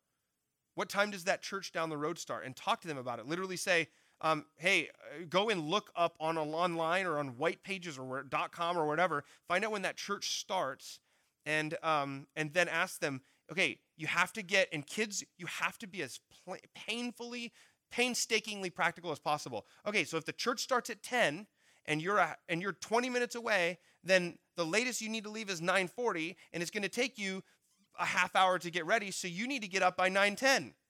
And literally spell it out for them and talk them through that, or have volunteers talk them through that. Because if decisions that are critical to their faith retention happen within the first 4 days to 2 weeks, then ask them what that's going to be like the very first Sunday they're on campus and they're at a party on Saturday night really, really late, right? Are they going to want to get up on a Sunday? Are they going to go to that party? What are they going to do with their time? Do you get what I'm saying? Does that make sense? So ask them, try to get them to process that. And then the first 2 weeks, obviously, that kind of thing. Give them leads is just huge. So give them leads. This is one thing that's really interesting, is that a lot of sticky faith churches, a lot of churches that are processing this stuff, we're processing something called the 4+1 or the 4+4 model. This is really intriguing to me. We've kind of done this in Frontline, but a lot of churches have adopted this. Is what would happen if the youth pastor at your church, or at least the high school youth pastor, was responsible for 4 years of high school plus their first year of college? So the spiritual development of a kid is you help them and you're responsible for their 1 year of college. Well, but what if they go to British Columbia, or what if they head to California? Send them Facebook messages. Email them, Skype with them, talk with them about how they're plugging in, give them leads, call the campus ministries, do those kinds of things. But maybe on the job description, maybe job descriptions need to change so that they're now responsible for 4 years of high school and then that first year of transition. And then some churches who are a little more daring are doing the 4+4 model, which is 4 years of high school and then the 4 years of college, or in my case, 5 years of college. The 4+5 model. But 9 years when that depressed. So anyway, that's really significant, right? And here's another thing, and I don't know how many people are on church staffs here. And so I know there's some students, so I don't want to bore people, but we created, maybe I should talk about, I don't know if I should talk about this. Can I talk to you about some core values that we've created at our church to work interdepartment so that we're not so siloed? Is that okay? So I don't have these up on a screen, but these won't be up on as an actual slide, but let me just at least read you some of these core values that we created because they were really, really significant to us. So we created 8 core values as a department. Maybe you know what? I can do this. Look at that. Neato. Okay.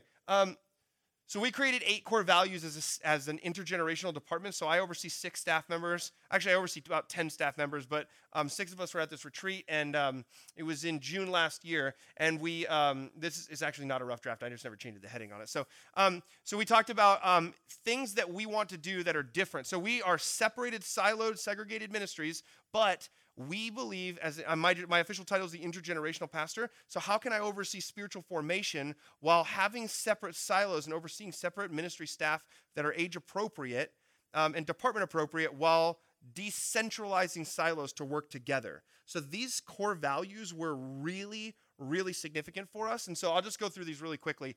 We talked about transitioning, which is the 4+. This is the reason why I was thinking about it, was because of the 4+1 and 4+4 thing and how kids transition out. So transitioning, we will work with other ministry staff to effectively transition children or students into new ministry departments as needed.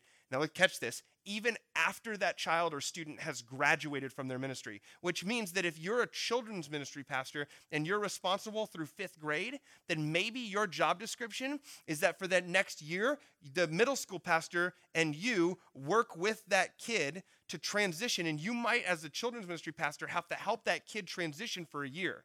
So one of the things we also do is we do this thing called the Fast Pass at our youth group. And the Fast Pass is, if you've ever been to Disney World, you go and you can get a Fast Pass and you can cut in line. You know what I'm talking about? And you don't have to wait for like an hour and a half to go on the Peter Pan ride when it's 100 million degrees in Florida. So what we did was we created this Fast Pass idea, and we said, what would happen if we transitioned kids at the end of the school year before the summer hits and they start at the beginning of the next school year? Because what was happening was we were losing kids in the transition from the end of the program year from the 5th grade, and they would be gone from programming because they were too old to go to programming now, because now they're 6th graders, and then we would wait until the fall to actually get them into our program. So what we said was, let's transition them early. And so for 4 weeks every year at the end of the program year, we send this VIP Fast Pass thing where it's on a lanyard, and you can come as a 5th grader, and you come with your parents, and if you bring a lanyard, you get like a gift or something like that. And so you have this Fast Pass, and you can come for the last 4 weeks of a program year. So you actually transition. It feels like you're transitioning a year early instead of waiting until the next year. Does that make sense? What was brilliant about it is what ended up happening as a result was we were able to connect kids with small group leaders before the summer hit, and they had relationships as opposed to not having a small group leader, and then the fall hit before we get plugged in, and really they weren't coming. It was really difficult because they had taken months off. And for us, the middle school transition is really difficult because it's the first program. It's one of the only programs that we do at our church that doesn't run on a Sunday morning. Right? So because we run the simple church model, Tom Rainer, where we deprogramize so much. We're running as simply as possible and only having parents and kids come at the same sort of time all the time. So like we're not having parents come 18 nights a week, because we often over church people. Let's just be honest. One of the most important things you can do is your people at your church could take a Sabbath from your church. Okay, so because you've overwhelmed them and you've exhausted them. And so, sorry, some of you hate me now. But, and so anyway, the point is that we were able to help transition them early, and it super effective. Okay? Second, hills and valleys. We will be aware of the hills and valleys within each ministry department. And by that, I mean to say sometimes for student ministry, the hill is there's more attendance coming because it's the beginning of a program year or because you're gearing up for this event. And sometimes you're in a valley because you don't have an event coming up, and so you know that you're going to be a little less busy. So we talked about hills and valleys. We'll be aware of the hills and valleys within each ministry department, recognizing and showing support when a department or staff member may need help during a busy calendar season or upcoming event. So prime example of this, we just opened up this new 12,000 square foot children's ministry addition at Frontline, and what ends up happening is we are swamped busy, and children's ministry desperately needs our help because the block, our new children's area, needs to be done, right? It has to get finished, and we are concerned it's not going to get finished by January 19th when it opens up. And so for 3 weeks, in the middle of a busy season for me, I said, I will put aside whatever I need to do so that children's ministry can thrive. And for 3 weeks, our youth pastor, in the middle of a busy season for him, said, I'm going to put aside some of the things that I need to do so we help children's ministry thrive. We're a large church, okay? It's not like we don't have things to do. But the point is that we're prioritizing. So we want to recognize hills and valleys so we help each other, decentralizing competition, okay? And within siloed ministries. Call fouls. We will give each other the freedom to call fouls if unhealthy silos are created between different departments in healthy and constructive ways. And that's important, in healthy and constructive ways, because we can call fouls and it's not healthy constructive sometimes, right? So in healthy and constructive ways, understanding that we will make mistakes and always be willing to show grace and move forward. That ending is big, okay? Just letting you know that, because we can call the foul if grace isn't extended, right? 4, freedom to risk. We will encourage and embrace risk by suggesting and implementing well-planned ideas that build stronger intergenerational and sticky faith values. Effective advocacy. We talked about how we advocate for departments, and one of the things we were realizing was that we were having a little bit of an argument because we felt like student ministry was getting too much on-stage platform time instead of children's ministry. And so we started asking the question, how do we effectively, equally advocate for all departments? So in an effort to effectively advocate for all departments, we will be careful not to emphasize or promote one ministry more than another. If applicable, when promoting departments or events, we will work together to promote that department or event or specific event, which was big. Resourcing parents, because we all work with parents. And have you guys ever realized that?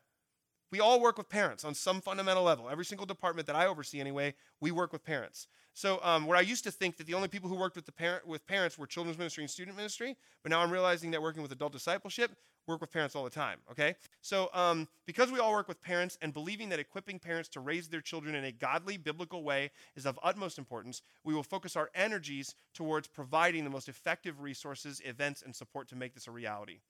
Number 7 is tell stories. We will focus on telling stories of changed lives, never allowing a program to be more important than the individual lives of the children, students, and adults we partner with. You catch that? We want stories of actual people to be more important than programs. As a result, while we will still measure numbers from programs and volunteering, because that's important, and even the retention of volunteers that we have, because we have a lot of volunteers that aren't being retained because we don't train them well. So we even calculate at Frontline down to the percentage of retained volunteers that we have the next year.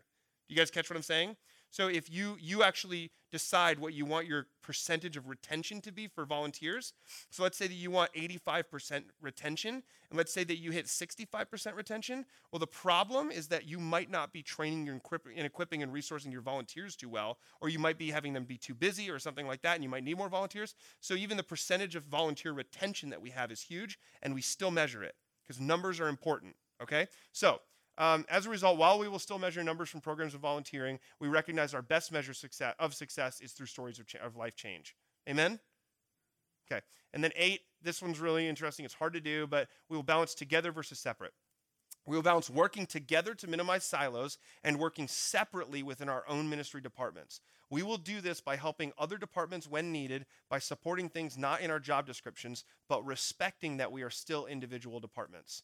A question to ask is, what is best for the entire team? So that's just something that's been super helpful for us as we've kind of just processed through working together and in different ministries, different departments, that kind of thing. So let me go really quickly through the rest of this. You guys good on that? Does that make sense? If you want this, I think my email address is at the end, so you can catch my email address. I can send you that stuff. I'm not allowed to send these slides, but we can figure out a way to get the content to you, but I can't send the slides.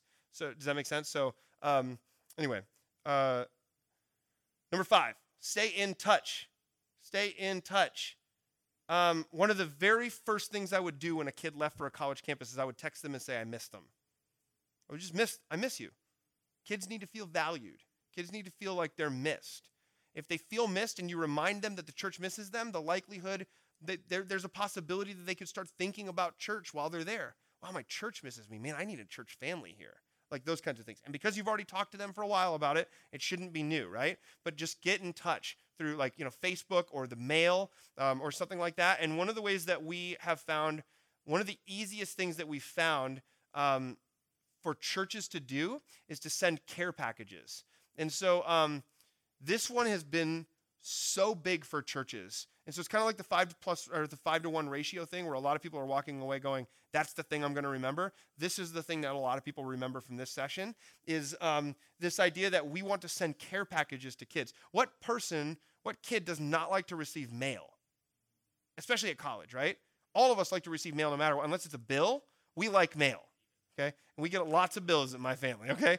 But what kid doesn't like to receive a care package? And so we've literally had senior citizens make cookies for kids and then mail them to the college. And they're crumbly, maybe a little moldy by the time they get there. But what they care about is the fact that it was actually sent. So one of the things that we do to involve current students in this care package idea is the second week of programming every year is given, because remember, it's the first 2 weeks that it matters, right? The second week of programming every year, all of our kids in our student ministry program get together and we have these huge cards that we make for each of the students that graduated the previous year. And we write, hey, we miss you. And every single kid signs every single card. And then we put all of these cards and a whole bunch of gifts together in this box. And then we mail it out to them from the church and from the youth group at the church. And what's brilliant about it, and I think we stole the idea. I think we stole the idea. We might have thought about it on our own, but it's too good an idea for us to think about because we're stupid. At least I am. So we probably stole it. But yeah, we've sent candy. We've sent books before. So we sent a book called Make College Count by a guy named Derek Melleby. And it's kind of a smaller book, but I mean, in the likelihood of kids reading books is not there. We've sent $10 Bigby gift cards before, which is a coffee shop in Grand Rapids, or Starbucks. We just got Tim Hortons in Grand Rapids, which is like there's a Tim Hortons an eighth of a mile from our new house that we just bought. It's awesome. So it was like God he blessed us. It was good. He poured out his favor on us. So we've done that before. Another thing that we did, I'm just trying to think about prepping and all this stuff. One of the things we did for graduation presents for this year, or the last 2 years for kids, is we used to give a book away, or we used to give something, and we realized kids just really aren't, the likelihood of them reading books, I just don't know if it's going to happen or not. And so we bought $10 gift cards to Starbucks, and every single kid who graduated got a $10 gift card. And the gift card, we told them, as much as you could force somebody to do it, we said this gift card is intended for you to go either talk to your small group leader, but hopefully your parent about the transition from college or transition into college. And so that was their gift. It was a $10 gift card to Starbucks, and we said go have at least one conversation with your mom and dad about faith. Your faith transition, have some sort of conversation, and it's free. Like, here you go. So we've given gift cards away. We've given pictures away. We found pictures. One thing we did was one thing that a church did that was in our Sticky Faith cohort in 2011. They did these things called vision plans, where they would actually interview and sit down with a student about what they wanted to do, what their favorite verse was. If they didn't have a favorite verse, they would kind of scour the Bible and talk through the Bible or whatever. They would get all these pictures from parents together. They would talk about their major and what they wanted them to do and all this stuff. And then in the box that they would send, they would actually have carefully crafted this thing called a vision plan for these kids' lives, which had like all of the things that they loved to do, but all of the ways they wanted to move forward on this sheet of paper, front and back. And it was literally called a vision plan, and they would get it in the mail the first 2 weeks of them leaving for college. That is a genius idea. It is a tremendous amount of work. A ridiculous amount of work. They said that each interview lasted 3 hours, and then all of the work to put the thing together afterwards was crazy. And so we'd get pictures from families, from family members, and put them in the box. A variety of different things. So yeah, and each one's kind of different too. It's just, yeah, who knows? But does that help answer? Did you have your hand raised? Oh yeah.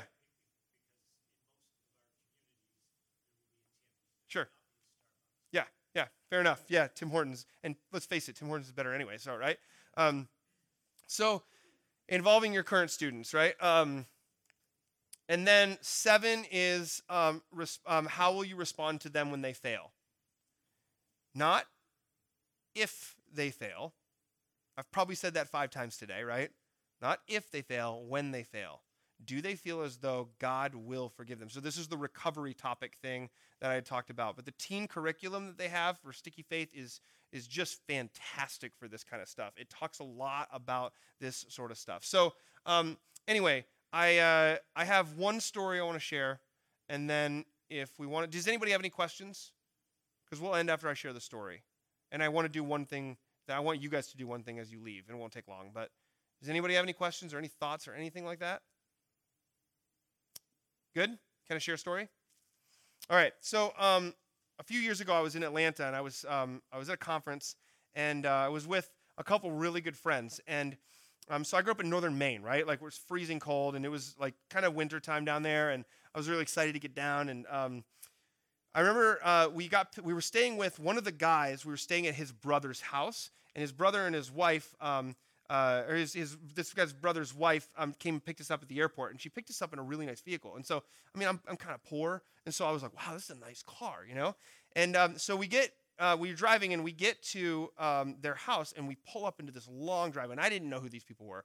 Pull up into the long driveway, and we tuck in behind their driveway, and this house is so nice. I mean, ridiculously nice. And as we pull into the driveway, there is a brand new Porsche 911 Carrera Turbo S parked in the parking lot, or parked in the driveway of this guy's house. So this is actually the car, okay?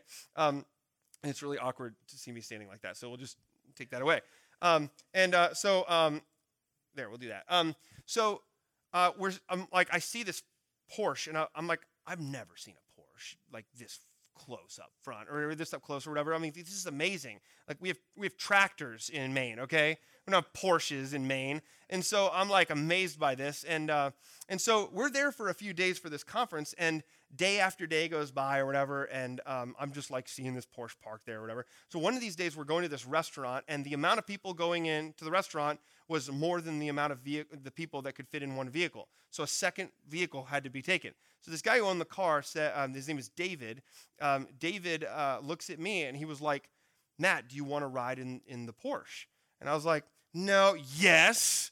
Like, heck yes, I want to ride in the Porsche. And so I was like, we go outside, and I'm so excited, right? Like, I am just so pumped. And so I go and I shut the door, and I squeeze in. And it was at that moment that I realized that pear-shaped bodies are not meant for Porsches at all. Like, I couldn't breathe, kind of thing. And so I'm in this tiny little car, and I was like squeezed my way in. And it's so exciting that I'm in there. So he gets in the car, and he backs this car down the driveway.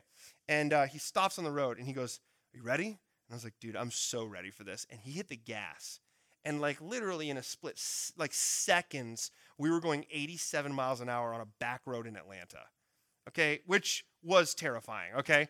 But it was still exciting nonetheless. I remember at one point we were going so fast that I like tried to touch the dash with my finger. And I was literally like, which for me was like right here. And I was like, the G-forces were like, trying to like, it was amazing. I mean, it's this crazy experience. Like, I've never done this before in my life. And so about 10 minutes later, David pulls up to a red light, and he stops. And he looks at me, and he goes, dude, Matt, you want to drive it? And I was like, no, yes. Like, heck yes. And so then I was like starting to think, like, at the time I had a 2000 Hyundai Accent that like barely had brakes, and it shook violently at 70 on the highway. Like, and I was like, if I crash this Porsche, my insurance is really in trouble. This is not going to be good. And so, but I decided I was like, I'm going to do it. And it's a stick, and I was like, I'm going to stall this Porsche or something. So finally I decided to do it, and I was like, okay, yeah. So I pull in, I get into the car, squeeze my way in again, and David, I remember he looked at me. I'll never forget the way he said it. He looked at me and he said, Matt, you have free reign to drive this car as fast as you want. Okay. I think I immediately grew chest hair, right? Like, this is awesome. I am so much more of a man after this moment. And so I'm in this car, and you have free reign to drive this car as fast as you want. And so I pull out on the road, And I get this thing going, and we are hauling. We're going like 45 miles an hour, baby. We are cruising in this Porsche. And so we're driving around. I'm getting kind of the feel for the car. And I looked at David, and I said, do you mind if I give the car a little bit of gas? And he was like, absolutely. Again, he repeats to me, you have free reign to drive this car as fast as you want. And I was like, awesome. So I hit the gas, and we get up to like 55 miles an hour. We're hauling. I'm so excited, right? I ease off the gas, and a couple minutes later, I'm like, so do you mind if I give it a gas again? Again, free reign to drive this car as fast as you want. So I got up to like 65, and I'm driving, and we finally get to this restaurant where we were going, and I pulled in, and my chest was sticking out, and it was awesome. It was like this great moment. We got into the restaurant, and my friend Ian knew that he was gonna ask me to drive the Porsche, and obviously he knew I'm gonna drive the Porsche. And so he says to me, dude, how did you do? And I was like, oh man, it was awesome. It was so incredible. It was the greatest experience, and like blah, blah, blah. And I was just going on. And I remember he looked at David, and he asked him the same question. He was like, how did he do? And David, as casually as could be, said this. He went, right? He took it easy. Like something in my spirit, like in my soul, like cringed. Like, he did all right. He took it easy. I just drove a Porsche. He took it easy. I mean, and like it bothered me the whole meal. It bothered me the whole night. It bothered me the next morning. Like, and something in it literally didn't settle right in me. Like, he did all right. He took it easy. And then it occurred to me that the reason why I wasn't okay with it was because I didn't drive the Porsche like it was meant to be driven. I drove the Porsche like a Hyundai Accent. I didn't drive the Porsche like a Porsche. And so I did take it easy. And I have a concern. Like, it's fun when we talk about Porsches, okay? I mean, we talk about fast cars and like being an idiot and not driving a car fast and taking it easy. But I have this concern, and I have no idea what heaven is going to be like. I don't think any of us have an idea of what heaven is going to be like. But I have this concern that we're going to get to heaven, and Jesus is going to look at me, and he's going to go, hey, Matt, this whole sticky faith retention like thing, you had answers to it, right? Like, how did you do? And I'm going to be like, oh, I did amazing. And Jesus is going to look at me, and he's going to go, I don't know, I mean, you did all right. You took it easy. I have this concern that I feel so responsible knowing this information to do something about it. Because this awareness for me of this information has to lead to action. I can't know this and then just keep it in. Which is why I've traveled across the country into a different country, and I'm away from my family for a week to talk about this because I'm obsessed with it. Because I'm so afraid that at the end of the day, I'm going to get to, and Jesus is going to literally look at me and go, hey, dude, you had free reign to drive the church as fast as you wanted it to go, and you just took it easy. You just took it easy. And like, if I can implore us here, we have been given the keys to a church, and we are entrusted with this thing called the church, and it is unbelievably powerful, and it goes unbelievably fast, and it is the most important thing on the planet. And I am concerned that a lot of us are going to take it easy. And we're going to get to heaven, and Jesus is going to go, man, you could have done way better. Like, at the end of the day, you just didn't really try hard. And I don't know what heaven is going to be like, but I have this fear. That I'm not going to have done enough with the information that has been given to me. Ignorance is not bliss in this case. Awareness is dangerous because it causes us to act. And so my hope for all of this stuff, all of this information, literally the last few hours, is that we process and think through, what does this mean for me and my church so that our church can travel as fast as it can possibly go. Are you with me on this? And so this stuff is what keeps me up at night and what wakes me up in the morning. I love talking about this stuff. Please email me if you have any questions. Connect with me. Tell me how this is working in your churches. Go to stickyfaith.org and see a lot of what they're doing and the stories that are being shared, because this stuff is profoundly important. Am I the only one who thinks that in here? Am I the only one who thinks that in here? Stuff is profoundly important. And so here's what I would love to do to end. I would love if those of us, because there's multiple generations in here, I would love if those of us who are in here could gather with somebody who's from a different generation than us and just pray for each other for sticky faith in the areas that we oversee are going to be a part of in the future. And so just pray. It doesn't have to be super long or anything like that, but just pray for each other as you guys process and think through sticky faith, intergenerational ministry, those kinds of things. So thanks, guys, for coming. Let's break up into groups, and then once you guys are done, you're dismissed. And I hope you have an awesome day and safe travels, because the weather sounds like it's going to be brutal. So, cool? All right, so let's get up, find somebody from a different generation and pray with them, and then we'll go.